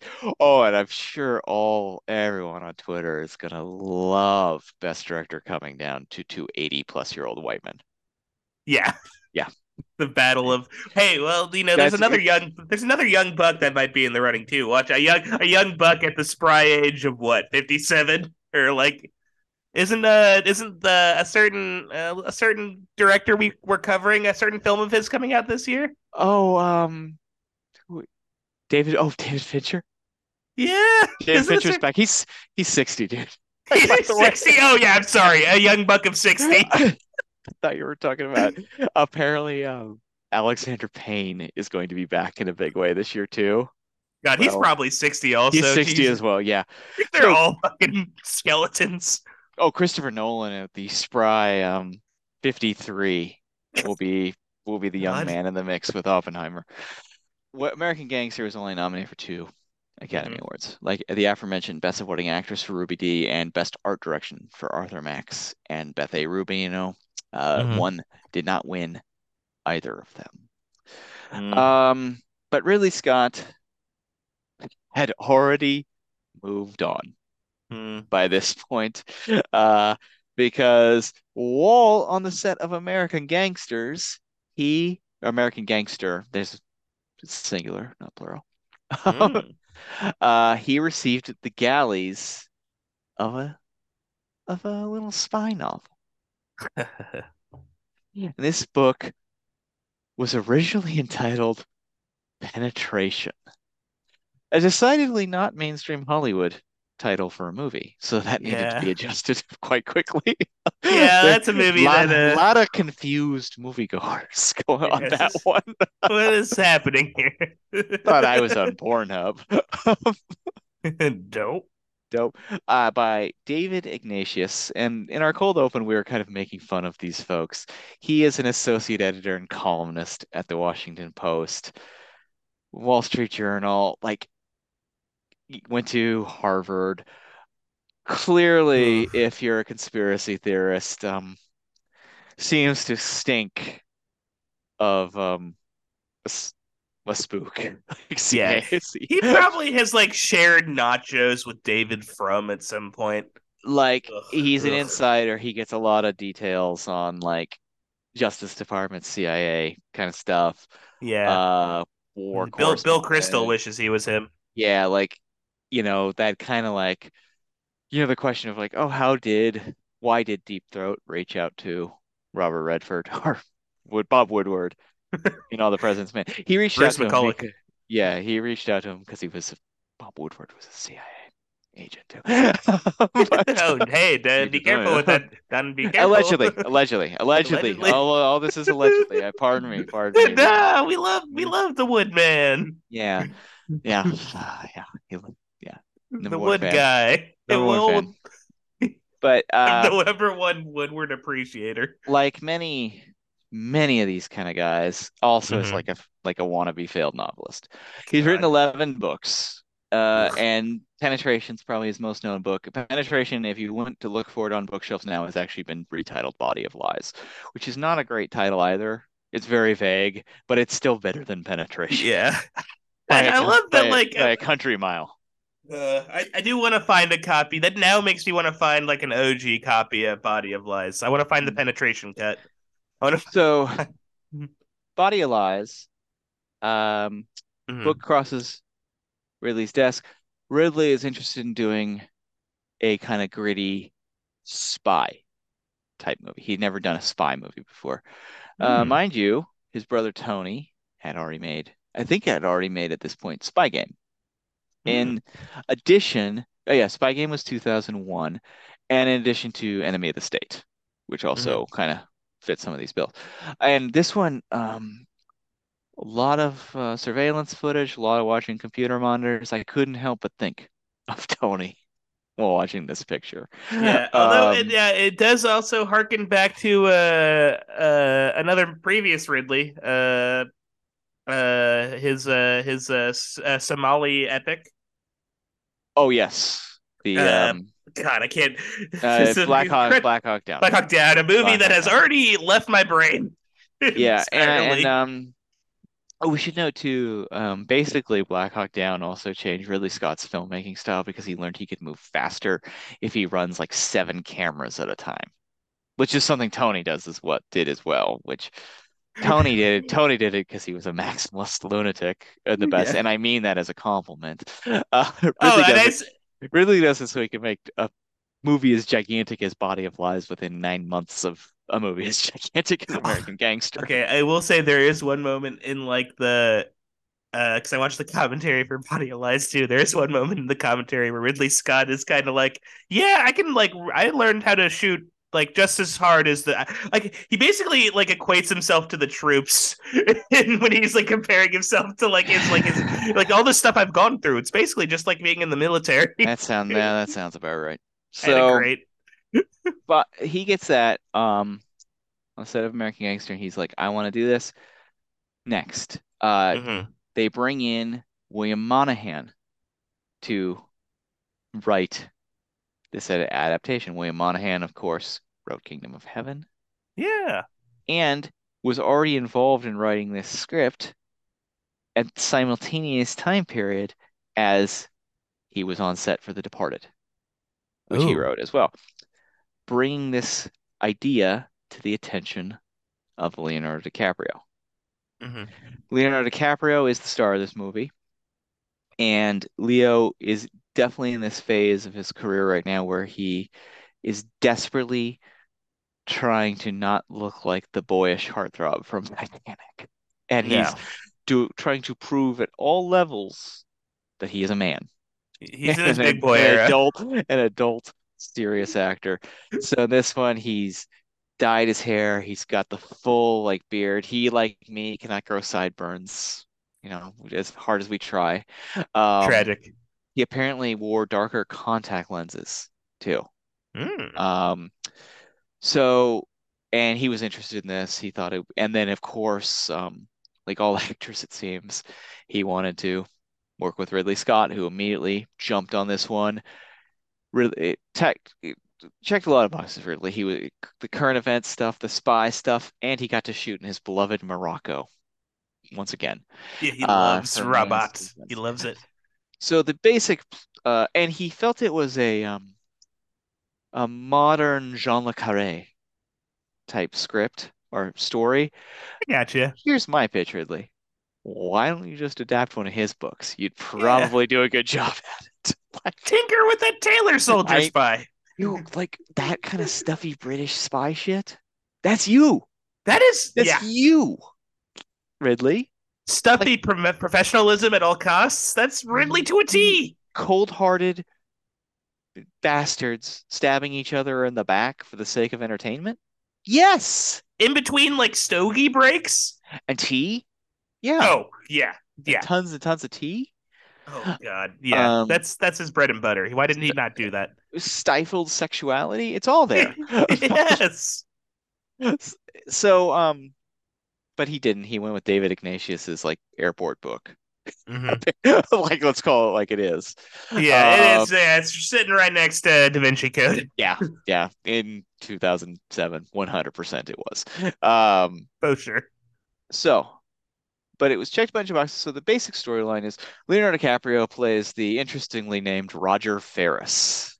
Interesting character name. Yeah. Who is a CIA case officer in the Middle East who is on the hunt for a high-ranking terrorist named Al Salim.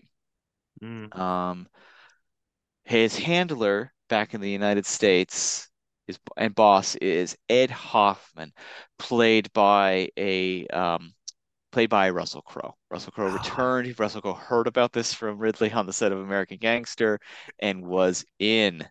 Um, this one, Russell Crowe gets to go full Wygand. He Yes. gained 50 pounds. He wears like a gray hair wig, glasses, and basically he is like it's a phenomenal, truly American character because he's calling in bombings and shootings while like picking up his kids from soccer practice because he's always just like he and DiCaprio barely share any scenes and he's on the phone all the time. He'll be like, yeah, eating, like, he'll be like making a peanut butter and banana slice sandwich And while like like orchestrating terrorist attacks in and Iraq. about like compartmentalizing and multitasking between being completely annoyed by his family and being completely annoyed that Leonardo DiCaprio has a smidge of doubts about this terrible operation. Yeah. Oh, well, whenever like he's seeing anything on screen, treating it with the emotional, import of a game of Call of Duty. Yeah, Like, it is a phenomenal performance. okay, here's a It's good. yeah. He crushes it. He like okay, so apparently on set, uh, David Ignatius, he like was like called in by like Russell Crowe or whatever to talk about his character to discuss Ed Hoffman. And Russell Crowe asked him, "So, Dave, like, where's Ed Hoffman from? Where do you imagine him?" And Dave was like, I never really thought about it before, but I kind of view him as like I see him as like coming from like Worcester or like like a working class like Yeah. Massachusetts town or whatever. And Russell Crowe was like, "No, he's from Arkansas." And I've been listening to like 500 like I've been listening to Bill Clinton tapes nonstop to get his Yeah. voice right. And he does. He's incredible. The true level of the banality of evil in this character, I don't know. I can't think of many other characters that have reached these heights in a movie. He's Yeah. fascinating. in a middling film, he is the light. Like you Yeah, kind of wish like the movie was. It's so weird because like you know like he's not ever like maybe that's part of the charm of his character is he's never in the action. He's always like on a yeah, toilet or like because he's getting. never in the act. He is a true American leader. He He's a will keyboard never warrior. actually be in the action. He's a poster. He's like Yeah, yeah. He's a poster. Yeah, yeah. And he's definitely like writing articles in the Atlantic for the Lincoln Project now. yeah. Oh yeah. He like him. Yeah, He's like he's the token conservative at fucking John Favreau and John Lovett and yeah. all those guys that sound like Dana Carvey. Like No, Ed Hoffman is alive and well and still successful. yeah. It's like yeah, that's the Yeah. scary thing about this Yeah, guy. Because he when we has were a watching it, podcast with Jordan Klepper. yeah, Like, when we were watching it, like Jen was like, "How can he be like this?" And I was like, "Isn't he interesting? Like he's so evil, he's a yet goblin. He's a yeah, demon. it's worth watching this movie, folks, Hmm. for this performance. It's absolutely fascinating, and it will make you a crowhead, just like Patrick and I, if you I am, aren't yeah. already. Like, and he's so in it, and you almost wish the entire movie had been about Ed Hoffman. Because yeah, everything else is kind of sloppy. It is kind of sloppy because you kind of know what's going to happen with DiCaprio's character. Hmm. He's our lead. He can't be as unlikable as Ed. Hmm. So he has to have like the change of heart. Yeah, a I have to do conscience. the conscious moment. How do you make that dramatic? Well, in Ridley's idea, it turns into this like wild game of like spy versus spy. Because that's what Hmm. Ridley saw this movie as. He saw it as like a John le Carre, Tinker Yeah. Tailor Soldier Spy kind of movie. But he also tried to implant it on a situation that to this day remains dour, but even in 2008, nobody wanted to hear about, which is, Yeah. of course, the conflict in the Middle East. Hmm. Um, we've joked about it. There were so many movies. If you were not like regularly going to movies at this time, Yeah. every week there was some like war is hell. We got a like anti-Iraq war movie that came out, and to a T, they were just like they're either Hurt Locker, which was exhilarating, but they were all kind of strangely uncomfortable, Hmm. incredibly humorless for Never good willing. reason. Yeah. And like so basically like, this came out, you name it.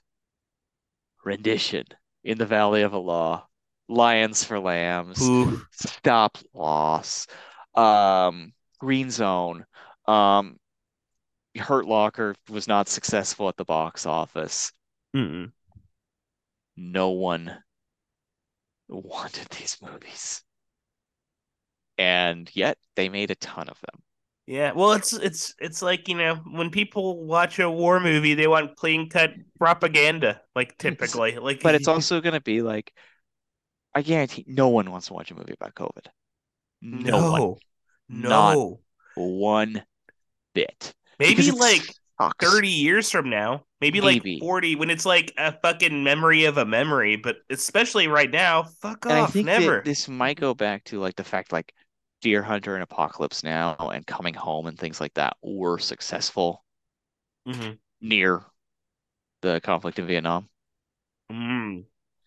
So you think like, oh, we can do, a Jarhead or we can do a Green Zone and they'll be success. And I think both Jarhead and Green Zone have good stuff in Yeah. them. I like both those movies Jar actually. Zone or Jarhead Jar Zone. The Jar Jar Zone, Zone. the Jar Zone. Welcome to the Jar. That sounds like a conservative podcast. Welcome to the Jar Zone. I don't even know what that means.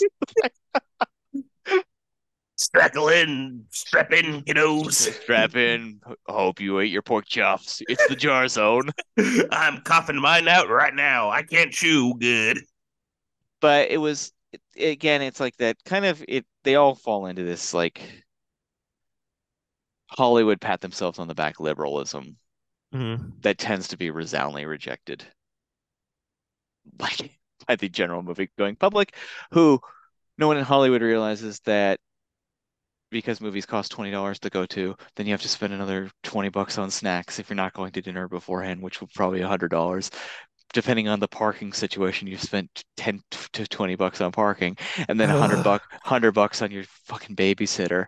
Um, thus Super Mario Brothers. Like, Yeah, I kind mean, of like at the end of the day, it is just like, you know, like I once gave like a Lyft ride to like a an ambulance driver, and this is a guy who like, his whole life is like saving other people's lives. Very stressful, I imagine. And we were just talking about movies, and he's like, "Oh, I'm a big movie head. I love movies." And his favorite movie was like just the Avengers movie, like the yeah. original Avengers. Like, and at the end of the day, it's just like, yeah, I mean, like, yeah, when you are spending 400, $100 on everything and life is hell. Yeah, it makes sense why, I don't know, it's tough. I mean, I think that, obviously there should be all kinds of movies. There should have been Yes. there absolutely should be anti-Iraq war movies. It's just you have to know that there's going to be a ceiling to public interest And on that. like, And and there's a way to, this one tries its best. It does have Leonardo DiCaprio. It does have Russell Crowe. Like, and one thing I noticed that made me a little queasy, the action scenes in this movie are really banging. Like that car chase, like where they're oh, shooting each other yeah. and stuff like that, and the helicopters are coming in. But that brings up that entire point. Like, can there be an anti-war movie when this kind of looks badass? Hmm. Like, even though it isn't. Like, Yeah. I mean, it's and it's so, really, really tough uh, uh, to make these entertaining. That's why Bigelow's movie, Hurt Locker, the reason it works, it plays like a fucking thriller. And yeah. it doesn't hit you over the head, with frankly, the politics Yeah. Well, and also, until the final sequence when he can't pick out a box of cereal. yeah. Well, and the thing Yeah. too is that character is just a genuine, like, yeah, by the end of the movie, you realize, oh, that character is a lunatic. Like, That's also good because, like Roger Ferris, we don't know shit about. We, no, he's yeah, he's a no, he's a void, he's a non-entity, which is crazy because he has he's. like a relationship and like all these I things thought you were happen gonna to him. say it's crazy because he's played by Leonardo DiCaprio. Like, I mean, a little bit of that too, I yeah, guess. Honestly, like I mean, like it should be better. He's played by Leonardo he's the DiCaprio. guy who gets the Like, first call on every script. You'd I think he'd be know, a little I, more choosy. I know. Yeah, this is like, and I know he did it because it's like Ridley Scott. Like, it's there, like on the surface. Yeah. Well, and Like it's with, like, like oh, with and you've got every, the like with every Ridley Scott movie, it's there on the surface. yeah. Well, and like William Monahan's part of it too, and that movie just won an Oscar, so you know Yeah, that like they probably were like in the same circles or something. yeah.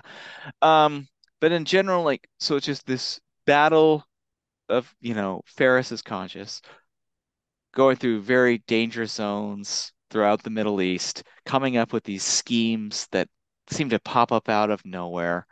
Mhm. Um, it's great action sequences and a really nice supporting cast too, who we'll get into now.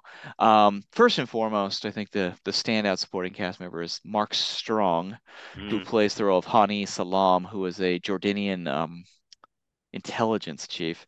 Obviously, in today's day and age, the casting here um, Yeah, don't do would it. would be questioned, Yeah. but Mark Strong has got great charisma and the character is really well written, so he really pops regardless of which for some people this might just be an ultimate red flag and you will not be able to get past it. Yeah. Um, but he's very, very good Yeah, in the well, and movie. it was interesting. One thing that like David Ignatius brought up in the commentary is that the Jordanian apparently like the Jordanian secret service God what's that? It's like the GID, the General Intelligence Directorate, I think is what it is. I'm just saying that off the top of my head. I'm probably horribly misconstruing that. Is Mhm. apparently really close allies to America. I never knew that before. And Yeah. also take that with a grain of salt, because who knows what this fucker is saying and what value it has. Yeah, and in William Monahan, we brought up he like reads about the Crusades in Mm-hmm. Arabic. He's he's into this stuff. He's like Like an odd, yeah. He his gets. He has He's some opinions. he's into it. So Yeah, take yeah. that as you will. Mark, this was Mark Strong's kind of American film breakthrough. He's Hmm. obviously been in a ton of stuff. I just saw him in Murder Mystery Part Two with Ooh, Sandman.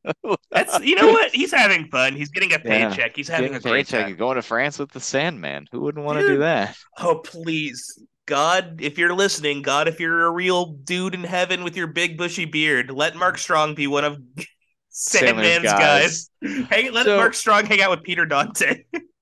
Sandler, we've been on a, I don't know if you've been following me on Letterboxd recently. We've been on a Sandler Ooh. run at our Mm. house. This is we've Oh, been interesting. each night because we've had some stressful times lately in the Yeah. house, a lot of ups and downs. We have settled down with a Sandler movie every night for like the Ooh. last week and a half. Took a look at The Waterboy last night. Mhm. Um, they're delightful, and if you're in a poor mood, reach out to the Sand. We watched Little Nicky. We had a blast. Like Yeah, I like texted he's a everybody my DVD copy that I was like, we're watching this tonight. Like, like hell yeah. but I don't Uh think that there is a person in the world who has a more enviable life and career to me than Adam Sandler. oh man, if I could God, if you're listening again, if I could switch minds with someone for a day, let it be the Sandman. He Like gets to work all of his jobs with his friends and family by being funny. He he works and writes and owns his company with his college friends and family. his jobs are He gets to basically just go on tour for comedy shows with just his buddies. He seems to have a deeply healthy and happy relationship with his wife and his two kids. He is obscenely rich. Like, off of all of this, his success comes directly from working with his friends and family on stuff that simply makes him and his friends and family laugh. people that have joined his friend group over time include Shaquille O'Neal and Steve Buscemi. Think about that. The spectrum of his buddy. And have you ever heard any of the people he's worked with say a bad thing about him? No. They all think he's a fucking delight. And he's Dude, loyal and he seems like, like he's an inspiration. That's what I'm he getting at. like ridiculous. So when Ridiculous Six was filming, it filmed in New Mexico when I was in college at Santa Fe, and he like would sometimes like play basketball at my college's uh gym or whatever, and he like took pictures with all the like staff, like all the janitorial staff or whatever. Cool, he's a mensch, he's a good guy. Like Yeah. he took time out of his day to take pictures with like every single you know guy who was like working the yard that day at St. John's. So He's the dude's a best. dude He's the dude's best a king. guy. He's the best Yeah. guy. He's the And then his king. jobs are like vacations. Like that And rules. oh Like yeah, that there it is also. That's where I was getting started with him taking Mark Strong to Paris. Like, cause like yeah. yeah, like all of them are these great locations that he just gets to hang out with his friends, like at the beach and shit. It's like, where will our next movie be at? The Where do port you of guys want to go? Spain. Hawaii again? Sure, Yeah, why not? Yeah, Yeah, Trinidad and why not? Tobago. Don't mind if Yeah, I do. Yeah. good for him. That's the American dream, not Ed Hoffman's American dream, Adam Ooh, Sandler's American dream. eating sushi off of a rolling luggage like a ghoul. Well, bombing assholes. Yeah, just the Jesus. devil, the actual Um, devil. uh, Playing the role of Aisha, a nurse in Amman who becomes Roger's love interest is um, Golfidashev Farahani. Ooh. Now, I recognized her immediately from Dawn favorite Patterson, the Jim Jarmusch movie. She's Adam Driver's wife in that movie. Starring Dee Patterson. Patterson, the titular Patterson, one of my actual, not a joke, favorite movies. Oh hell yeah! I gotta watch Pat. I need to get Patterson pills. I I need to get on this love train. Patterson, and this is interesting and really wild. Her performance in this movie resulted her in getting in trouble. She's Iranian, and she got in trouble because does not wear her hijab in this Oh movie. no. And since then, she has actually left the country entirely and lives in France now. Dang. And yeah, that sucks. Yeah, it's rough. Yeah, Yeah, that. there are a lot of similar stories coming from the Iranian film, and it's yeah, rough. It's Yeah, hard to be it's an not artist good. there. Not good. Yeah. Yeah, very difficult to be an artist and frankly be a human being. Um, Also in the picture, Oscar Isaac is in the film, playing the role of Mm. Bassam, CIA field operative and Ferris's associate. I really thought he and Leo had a good vibe together. And I They want to were. see them get up to more antics together, but unfortunately, spoiler here, Bassam is eliminated relatively early in the Yeah, movie. he goes the John Ortiz route pretty quickly. But also gets one of the more gruesome postscripts when Leo's pulling his Ooh. bones out of his own arm. Yeah, that was. See, Bone they're fragments. And the doctor goes, "Don't worry, they're not yours," which is something no one wants to hear at the doctor's office. yeah, it's the same thing with American Gangster. Like, there's enough. It's such a bummer that there are so many moments that like pop like that, Well, but this movie there's is just particularly dour, though. it is like yeah, there's not like it's really like I mean, it just kind of goes from here, like, because no one can be trusted. Everyone has got this really grim, dark side. Ferris, you can't really pin down if he's like where he's at with his conscience in this movie ever. Leo plays a yeah. little close to the vest. I mean, he's still great. He's still Leo, but he's a little. It's not. I don't even. I think it's underwritten. I think his character I and the think rest for a script that is entirely overwritten. His character is actually underwritten. well, I think like the thing too is like the script it should be like a he should have like a are we the baddies moment, and it feels like we never get that like I feel like he Yeah. never gets that record like soul Well, I think it's just that reckoning. because it was these movies. There was no like the subtlety in this era of movie Mm-hmm. was almost impossible. Mm. And because you either he's a moralist who's like, no, this is bad, or he's bad. Right. Like, and they try to toe the line, and the both are like not satisfying. No, Like, like you need to like it is like I hate to say it, but like everything that the terrorists are doing is odious beyond odious, but then there's also how did we get here? What instigated this? Are we like it just and there's no is our response odious, and is their response because of shit we initially did? exact yeah, like there's just the nuance is just out the fucking window with And this it's film. so hard to like get this right. And I don't think because Ridley Scott is not a nuanced man to Mm-hmm. begin with. His movies, you know, are a lot of things, but like artistic subtlety is not really his bag, Yeah. except for Blade Runner. Mm. And Mm. this all comes Mm. back to this, dude. I really think I'm onto something here. I think you might yeah, I feel like the more you like I feel like cuz Blade Runner was like I feels like the last movie he made that really did like toe the line on like, A true you artistic statement yeah. that was Well, that was personal in his own.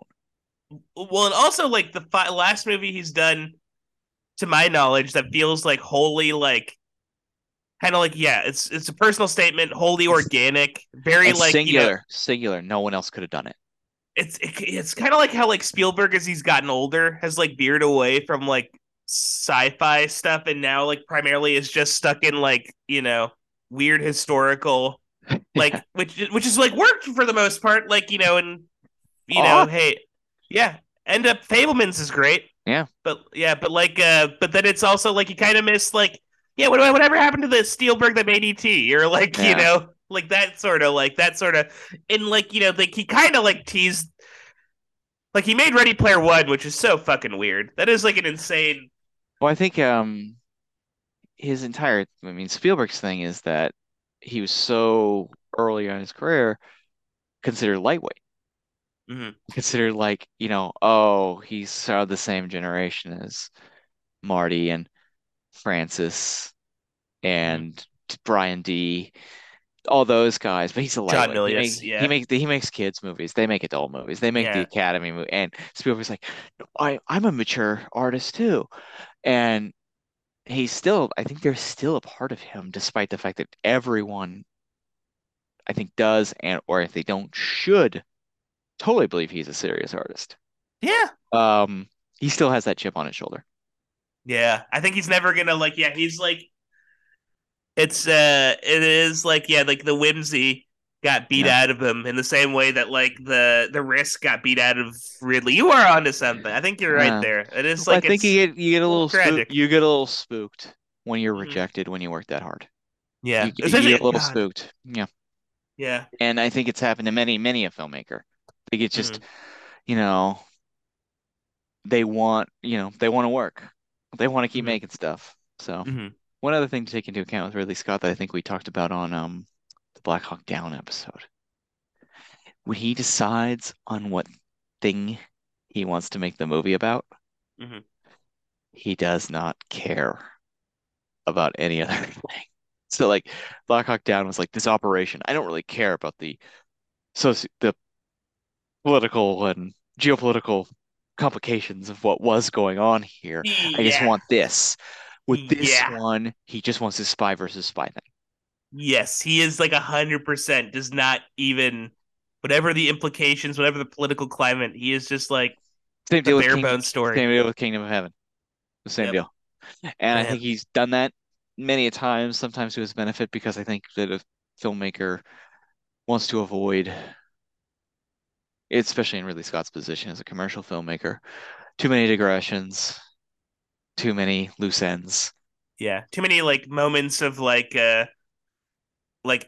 overly didactic expository dialogue, Yeah. Yeah. detailing every like political nuance of the situation at hand. Yeah. Yeah, he wants to keep things moving. Yeah, which is fair. Um, yeah, and so, but which is odd in this film because this movie, due to its like spy versus spy elements, like the timing of some of the plot twists and timing of some of the additions to the Hmm. story are very weird. The way the love interest is like brought in about midway Hmm. through the movie, and then the big thing is so they are trying to basically get this Al Salim character to come out of hiding, show their face so they can track them, or Hmm. get on the phone. That would probably be the best way to do it. So they come up with this like scheme to create another terrorist organization, Hmm. complete with like members who do not know they are members of this like poor rubes, really, who they're using, who they don't know they're being used. They blow up an empty base to make it seem like they did an attack, all to get this out. And this comes way late in the movie, but it's fast. It's like an interesting idea, this scheme that probably could have been an entire movie in its own right. Yeah, yeah, because it's like it's the scope of it is crazy. But the biggest issue I have with it is that once it starts to like get real and some of the pawns that they used become endangered because of it, then Ferris is like, wait, I didn't know. And it's like, dude, this was your idea. You work as a high level agent at the CIA. If you did not know that you were putting these people in danger by using them as pawns for your insane scheme, you were in the wrong line of work and you are also an idiot. Yeah, are you like that much of a fucking rube? Like, did you not go through what happened in the first 20 minutes of the movie? Like, were you sleeping when that poor guy was, that you, unfortunately, spoiler alert, there Got was killed? yeah, got killed, that you Yeah. killed because he was going to get tortured if he got caught, which he got caught because of you, because of Hoffman. Like, yeah, it is just, it's Yeah. unreal. And it's unearned. It doesn't feel like you don't get to have that sort of revelation having gone through what that character's already gone through. And I think that brings up Ferris is dumb. And Coconut bread. but it's interesting because that usually your leading character, especially when they're played by one of the five biggest stars in the entire, like Denzel Washington Mm-hmm. doesn't play dumb people. Like, like, No, no and way. Russell again, Crowe doesn't play dumb yeah, people. yeah, and Leonardo DiCaprio, unless it's on purpose, doesn't play dumb people. Yeah, this time it might have been an accidental. And this is like an accidental thing because they're trying for all this spy versus spy stuff. but every time he gets tricked, it makes him look like an idiot. Ugh. He doesn't trick anyone. What, thus, going back to Spy Game, Robert Redford tricks people. That's what Mm, makes him great at it.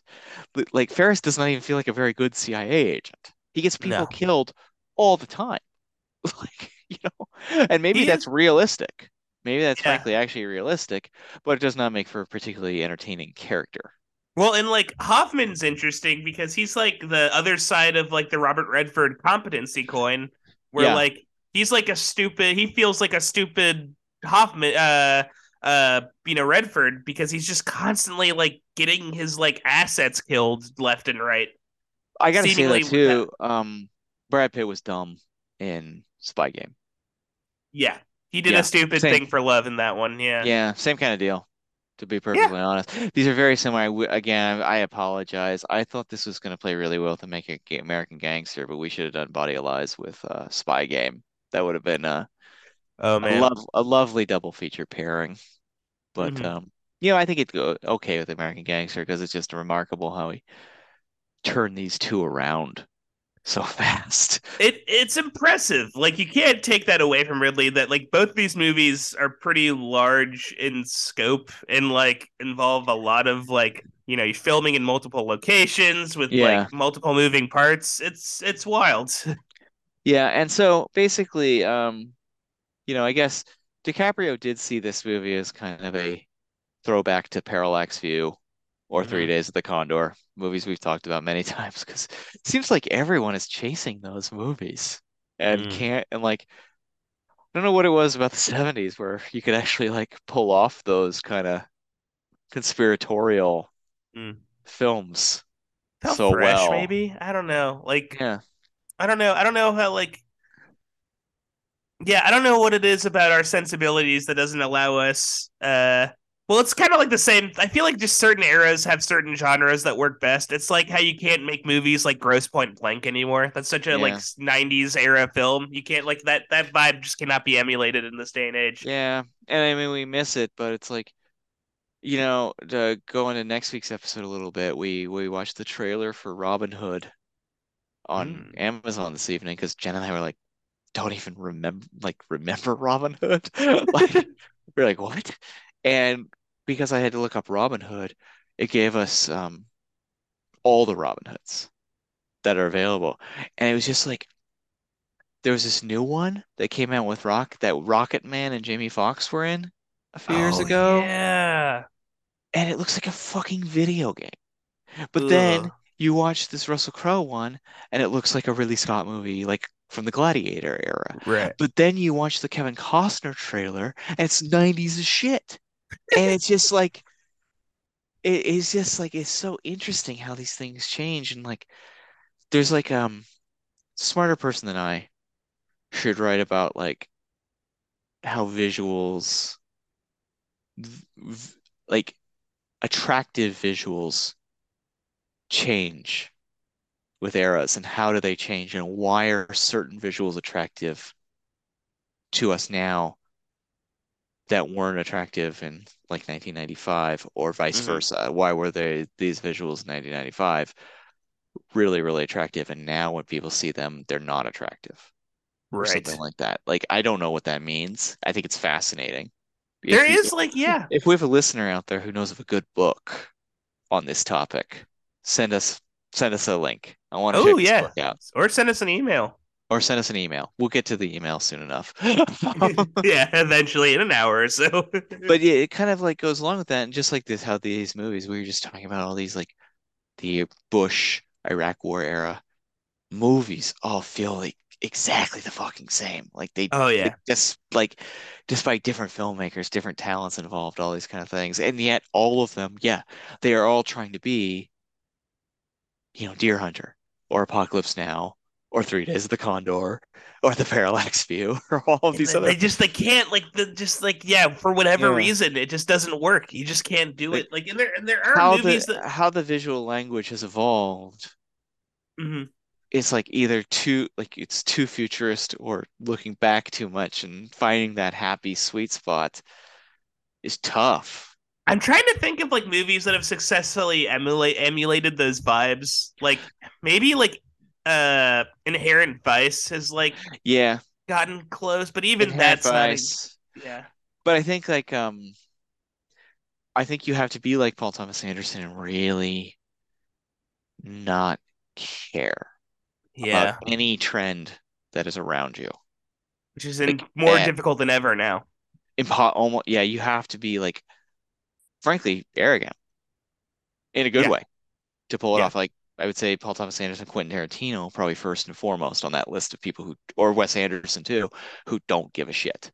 You got to be like Jenna Ortega on the set of Wednesday, who Yeah. was like, decided to become an executive producer and straight up started rewriting her lines because she said they sucked. Yeah, and it's Kind of just, rules. I was kind of like, yeah, there's still this. I'm glad this still exists. but it's all fear-based. And I think the beautiful thing about somebody like Paul Thomas Anderson is that he appears to be completely fearless. Yeah, you know what? Yeah, he has the perfect life, and he's married to like the daughter of Yeah. Mina Ripperton, Minnie Ripperton. So like, Yeah. yeah, He's deathly successful, super funny, beautiful, you name it. Like, has a million kids. Like, yeah, yeah, they're doing just fine. But it's like you have to like I think you have to think that way. You have to think outside the box and you have to be able to like fight for it. uh, Because otherwise you're the fucking Russo brothers saying that Captain America the Winter Soldier is like the parallax view. ugh, It's not.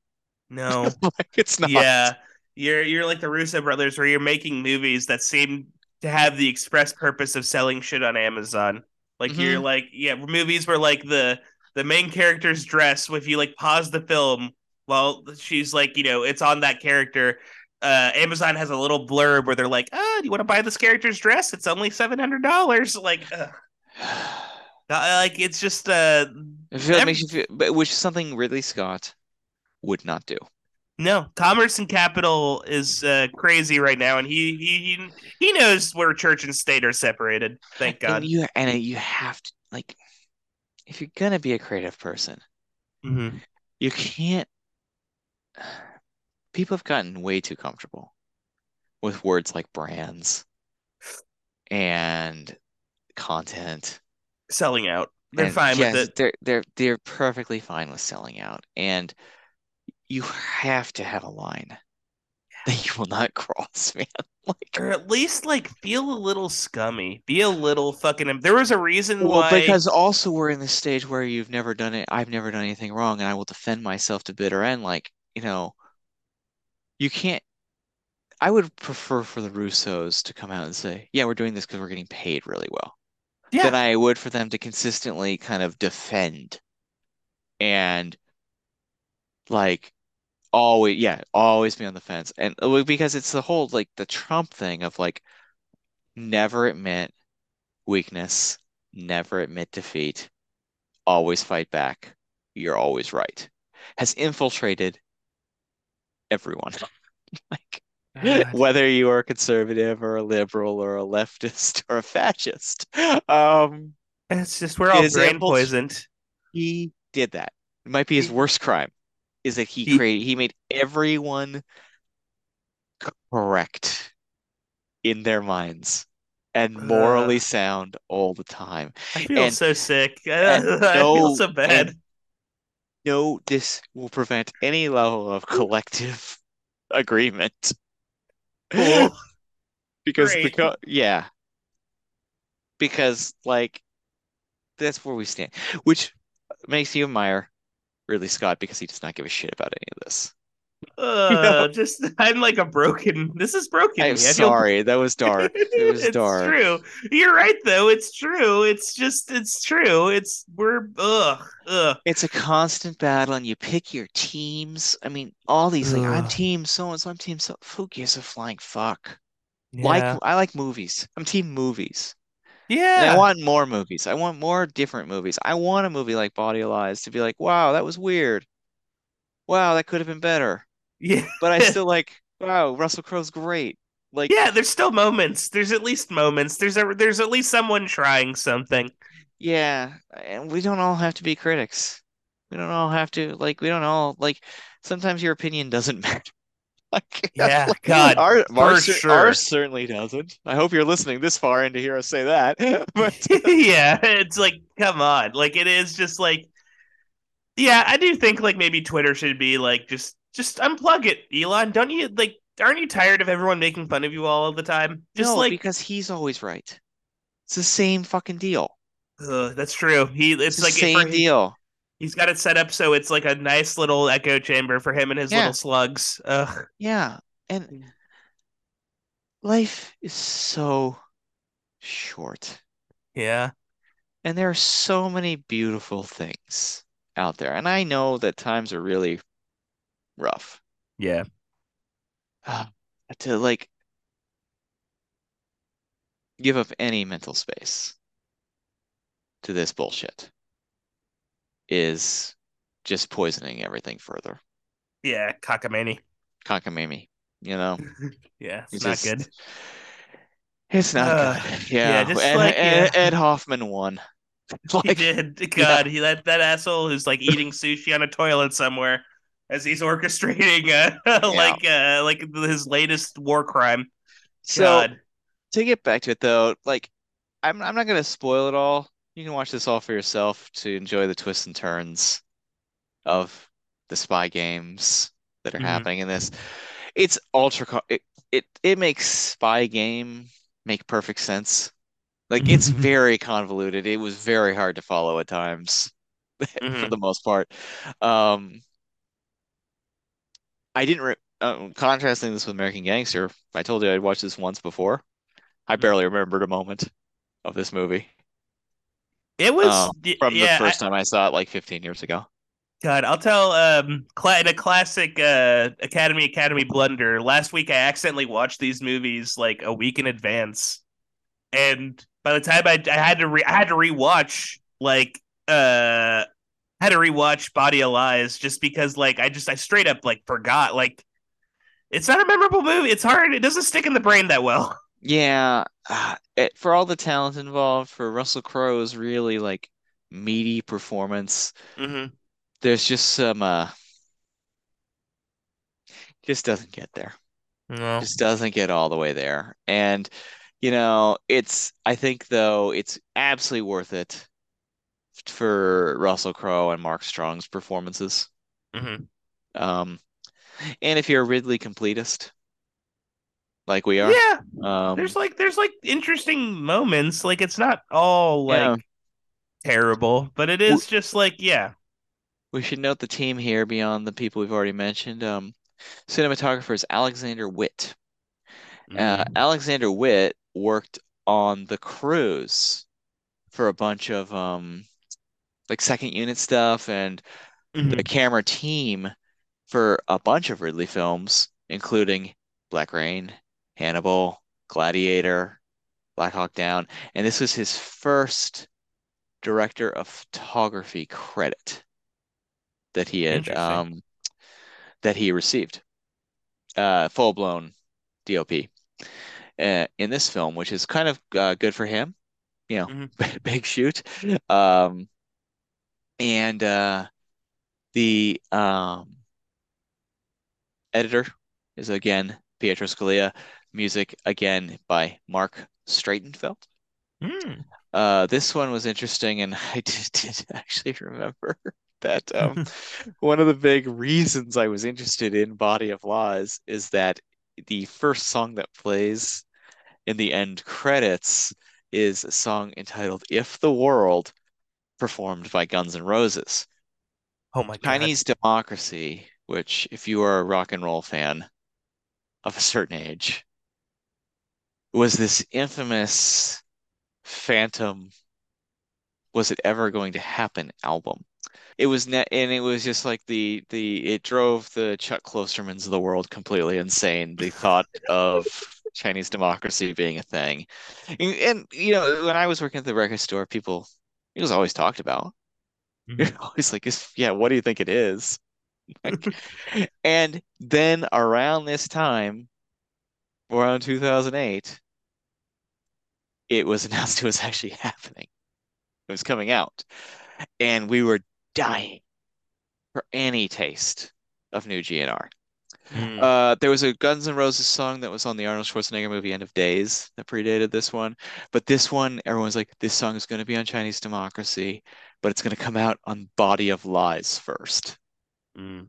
So I wanted to see Body of Lies just so I could hear this Guns N' Roses song. Yeah, see, like how Buckethead sounds as a member of the team. Yeah, yeah. Plays the beginning of the end credits. It's a wild song. I don't hate Chinese Democracy. I know Chinese Democracy is like American Gangster. It was like nobody wanted to admit that it was just okay. But after all that A little time, sadder with Chinese democracy because like that's way like sadder because it was like 20 years in the making. yeah, Uh, that is tough. That this is a rough pill. legendary like never album. And then there is a absolutely wild song called Bird's Eye that follows the Guns N' Roses song in the credits. That's Mark Streitenfeld wrote and composed, but it is sung in a duet by Mike Patton of Faith No More and many, many a projects, Oh and man. Serge Tankian of System of a Oh Down. man, sewed. Yeah. And so maybe you'll hear one of those at the end of this episode. But it's wild. Worth checking out both those tunes. Um, Body of Lies was released October 10th of 2008, Hmm. less than a year after American Gangster. An extraordinary achievement by any means, but sometimes, Stanley Kubrick once said when asked about his minimal output, "You don't think I want to make more movies? Of course I wanted to make more movies. It just takes time." Mm. Now, some people can be Robert Pollard, some people can be Axl Rose. And, output Yeah. changes based on the artist. Yeah. But I do think a little marination time on some Mm. of these things doesn't necessarily hurt your cause. And depending on what it is you're making. If you're making mumblecore movies or Hong Sang-soo movies, the speed, the real-time speed of them actually adds to their charm and artistic Hmm. levels. If you're making big budget blockbusters that demand to be slick and really well crafted, sometimes this script could use some more drafts, probably. Yeah. Gotta use another go through the meat grinder for I sure. think Leo, as he's aged and done more and gotten even more power too, has gotten better at. I think he really identifies. One thing I really like about him, whether it's Inception or Shutter Island or Once Upon a Time in Hollywood, he finds a human emotional element Hmm. to lock you in to the kind of chaos the character is going through. Even the Adam McKay one, I thought he was Oh yeah. phenomenal in that because he found a like after all the craziness that's going around, it was really about a guy who just wanted his wife to forgive him because he fucked up. Yeah. And like I know in Inception, there's this big story that like basically Nolan wrote the script, gave it to DiCaprio, and DiCaprio was like, "I love it. I think this is such a great idea, but I really, really think we need to rewrite and give a hell of a lot more to his relationship with Marion Cotillard's character in those flashbacks and why he cares about her." And that's what puts Inception over the top for Hmm. me, is there's that emotional linchpin. Right. Now, the Dutch actress Carice Van Houten, who is in that Paul Verhoeven movie Black Book. I don't know if you ever saw that one. That's a good Oh movie. yeah. Yeah. And I think she was on Game of Thrones. Yeah. She Um, was Melisandre. she was cast as Ferris's wife, who was divorcing him back home, but all of her scenes were deleted and left on the cutting room floor. Who knows if there was more to that would have humanized Ferris a little bit more. Clearly, though, they had high hopes for this movie. Came out October 10th. That's Oscar time. Hmm. This movie, though, was not recognized by that golden man and No. received no Oscar noms. Got a shrug from the little gold guy.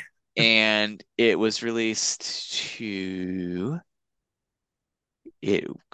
ended up costing somewhere between around $70 million to produce.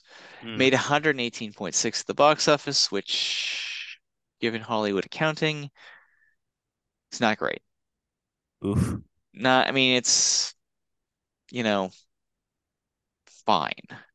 Mhm. It placed third highest in its opening weekend, behind the national number one, which was, of course, Beverly Hills Chihuahua that weekend. Oh, Beverly Hills Chihuahua. And also some horror movie called Quarantine. Uh, Um, ooh, Quarantine. I think that's like so based on that like that Spanish oh, horror it's based film. on Wreck.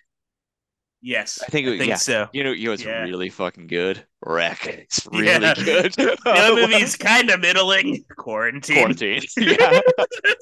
Maybe they Um, shouldn't have done that. it fared better than most of the War on Terrorism movies, but still below expectations in general. Oof. Only 39 million total in the US and Canada, but then um, outside of North America did reasonably well, and usually that's because of certainly the presence of Leonardo DiCaprio and Russell Crowe of that cause. Yeah, it did better, but still these are not regardless of the intention, the good intentions Mhm. and all that sort of thing. No one really wanted to see these movies when they came Yeah. out, and not many of them, outside of the people who were there and kind of paying attention to these movies, none of these movies have shelf life. Nobody's watching these movies. No. Um, I would imagine even Hurt Locker does not get a ton of repeat Nah. viewers at this point, even though it should. It's a very good movie. Um, Body of Lies has a 55% on Rotten Tomatoes. Oof. Body of Lies relies too heavily on the performances of DiCaprio and Crowe to lift it above a conventional espionage thriller. Sure. Ebert gave it 3 stars out of All 4. right. He praised the convincing acting in realistic locations and terse dialogue, but questioned the verisimilitude of the story and concluded, Body of Lies contains enough you can believe, or almost believe, that you wish so much it weren't sensationally implausible. No, Mm. I disagree. I don't actually think it's necessarily implausible. I just think it's kind of half-assed in some of Yeah, it's these a things. little. Yeah. But I think Ebert probably he, he's not as pilled as we are for reading books about like MK Ultra and stuff like that No. convince you that this kind of global adventurism from the United States government is not that, in particular the CIA, is not Yeah. that far-fetched. Like, And that it would be pulled off by the most banal schlubs. yeah, exactly. Yeah. Pencil Kenneth Turan pushers. reached the same conclusion in the Los Angeles Times. Skill of top flight director Ridley Scott and his veteran production team, not to mention the ability of stars Leonardo DiCaprio and Russell Crowe, ensure that this story of spies and terrorism in the Middle East is always crisp and watchable. But as the film's episodic story gradually reveals itself, it ends up too unconvincing and conventional to consistently hold our attention. Mhm. Uh, Lou Lumenick of the New York Post simply said, "There's nothing here we haven't seen in many other movies." Ooh. Uh, you know, in general, here's A.O. Scott. Scott's professionalism is, as ever, present in every frame and scene, but this time it seems singularly untethered from anything like zeal, conviction, or even curiosity. That put We're, it on the. we are applauding A.O. Scott because he's Yeah. correct. He And nailed it. you Yeah, could cross man. that over almost to American Gangster as well. Ooh, If you damning want to be but hard, accurate. if you want to be hard, the word zeal comes to mind, and and the sentence lack of curiosity comes to mind. It doesn't. Yeah, yeah. I think that's kind of it. I mean, Yeah, that's all she wrote. That's just yeah, that's yeah, it's just not there's no just yeah, not a lot of juice. not a lot of juice. Yeah, it's Yeah, dry chicken, brother. Dry chicken.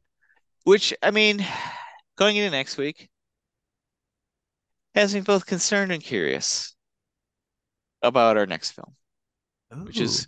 of course, of course, 2010's Robin Hood. The Ooh. fourth collaboration in a row with leading man Russell Crowe, and their last to this date. I haven't had a chance to do my research yet, but from what if I remember from 2010, this was a fairly fraught production between the two Oh men. no. Oh no. Um, but we shall see. On the surface, and by the trailer I watched today, we are definitely in the Gladiator Kingdom of Heaven zone Good. I like in it, that. which, yeah, like I said, interesting, but at the same time, it's like another Robin Hood.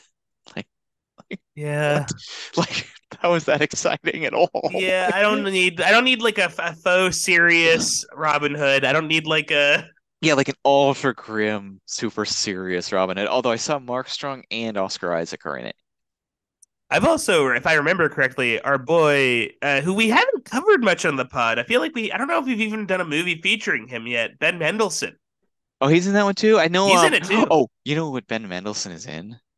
I hate to tell Ooh. you. He's in the Jamie Foxx Rocket Man one. Oh, I don't know if he's in both, but he's like the main villain in the Jamie Foxx one. oh, that's interesting. But he I know is. that from the trailer that I watched earlier today. Oh, he is. Okay, let me double check. I'm gonna He's double in it, check. and then William Hurt is in it, which is interesting as well. Ooh, I mean, I remember like, okay, so the guy from Sons of Anarchy, didn't he release a fucking not Ron Perlman, Charlie Hunnam. Didn't he also have a Robin Hood too? Or am I just So making he's in King Arthur. King He's in the Arthur? Guy Ritchie That's King it. Arthur. But yeah, Okay. that one was just as unmemorable as Hmm, the Taron Egerton Robin Hood. I mean, interesting. again, like because they make them look like video games, and He's you have not in Robin Hood. I'm wrong. you have to shoot these movies as grounded as possible. Yeah. I think these historical ones, which Ridley Hmm. totally understands. Yep. Ridley's like, I'm going, but babe, I'm going to Morocco. Like, Oh, for sure. You're going to Morocco. We're going to deepest Nottingham. yeah, exactly. So next week we're gonna check that out. That can be rented through all of the services. It's on Blu-ray. I noticed, Patrick, there's a damn unrated director's cut on Robin Hood 2. I don't No, know. I don't I know, can't. man. I I don't know. can't. I can't. I already watched like Make watching it a Body of Lies and Body of Lies with the commentary. It's done a number on my brain. I don't know if I can go this far again. make a decision, Ridley. Let's finish the Yeah. damn movie. Like we're Yeah. tired of Oh this. God. I have to double check and make sure I was clear that yeah, unfortunately Ben Mendelsohn isn't in Robin No, Hood too 2010. bad. But the guy who voices the son of American Dad's son, the son of American Dad and American Dad is in it. That's Scott Grimes. He's in it. that's there you go. That's the Ridley Um, Scott touch there. that's really Scott Touch. I love the American Dad. I That's love like how the story that like Terrence Malick is like a big Zoolander fan and like all these like serious guys just like love this stupid shit. Oh yeah, or like how David Lynch he had a guest role on the Cleveland show and ended up Yeah. becoming like a recurring character on Well, that. my favorite all-time story was apparently Christopher Nolan loves MacGruber. And he Oh, so loves the Lonely Island guys completely. And they cornered him at some party. It's for the DJA. And they wanted to like one of their movies. They go, we really want the first credit in this movie to say written and directed by Christopher Nolan as a joke. And he gets this big smile on his face. He goes, let me ask my wife if that's okay. God bless him. Yeah. he's a king. He's a Yeah. king. So Robin Hood next week. Has anybody seen it? Who knows? I may Maybe he see doesn't this. exist. Yeah. I don't know. It looks kind of cool. Like I don't know. We'll see. I It's I, long. I, I As want it to be good. I want it to be good too. I want to be a secret gem. I want to feel better. Like I think Yeah. this week we came in a little not knives out, but ready to be a little critical. We're in it's like I think it's like these are two tough movies to watch. Like it's they're big films and it's tough when they're both kind of a little rough. Yeah. And speaking of which, no, never mind. But the week after Robin Hood, Patrick and I are in for it. Oh no. Yeah, here we go. And Get maybe your maybe it's to be time, maybe it'll be just the time consuming elements to us being in for it. But the week after that, our celebrated sub-series of Visionary Alliance, the Jerry Bruckheimer Don Simpson story, returns for its sixth edition. And this week it is a triple feature, another triple feature, but the breezy days of Coyote Ugly are behind us because we are starting oh, things out with 2001's Pearl Harbor, which is oh, over 3 hours long. Mamma Mia. Mamma Mia, indeed. No. Who knows if we have to split this episode up? 2003's seminal Pirates of the Caribbean: The Curse of the Mm, Black Pearl, all and right. 2004's Cage classic National Treasure. Oh my goodness. This is so Uh, much. This is a lot of popcorn, buddy. This is a this lot of is a lot candy. of sodas, a lot of candy is This gonna is have to soda be cinema down. too. This is yeah, this is the peak soda cinema right here. I Oh cannot God. believe the first Pirates of the Caribbean is 20 years old. That is Uh, shocking to me. I just ate. I'm like that GIF from Saving Private Ryan where Yeah. Ryan just ages in front of you. That just It happened to did, me when you and said that. you're gonna ask me if you earned it. Yeah, I'm an old man now. This I'm an old sucks. man now. It sucks, and all my friends died in that story I just told. God, yeah. Remember Caparzo? He was cool. Yeah, Tom Hanks seemed like a really neat, good leader. He died. Yeah, that guy who collected sand. He was kind of weird, but he was cool. Edward Burns lived, but he was kind of mean. Yeah, yeah. He lived. Whatever happened to that guy? Jeremy Davies let Adam Goldberg die. Like, Yeah, that wasn't cool. unforgivable. Adam Real Goldberg, stinker moment. luckily, Adam Goldberg lived to build a time machine for Deja Vu. Yeah, and then he would end up becoming the Hebrew Hammer. hmm Yeah. That's gonna be a quite an episode. I'm pumped. Yeah. So my history with these ones, I've seen Pearl Harbor once, hated it. Yeah, hey, not surprised. I mean, 2001, hated it. yeah, So we'll see. I liked Armageddon. yeah, So maybe, we'll see. Maybe. Who knows? maybe it's a forgotten classic. We'll find out. Yeah, maybe it's better than you thought. Honestly, I thought Pirates of the Caribbean was gonna be so stupid, and I ended up getting it.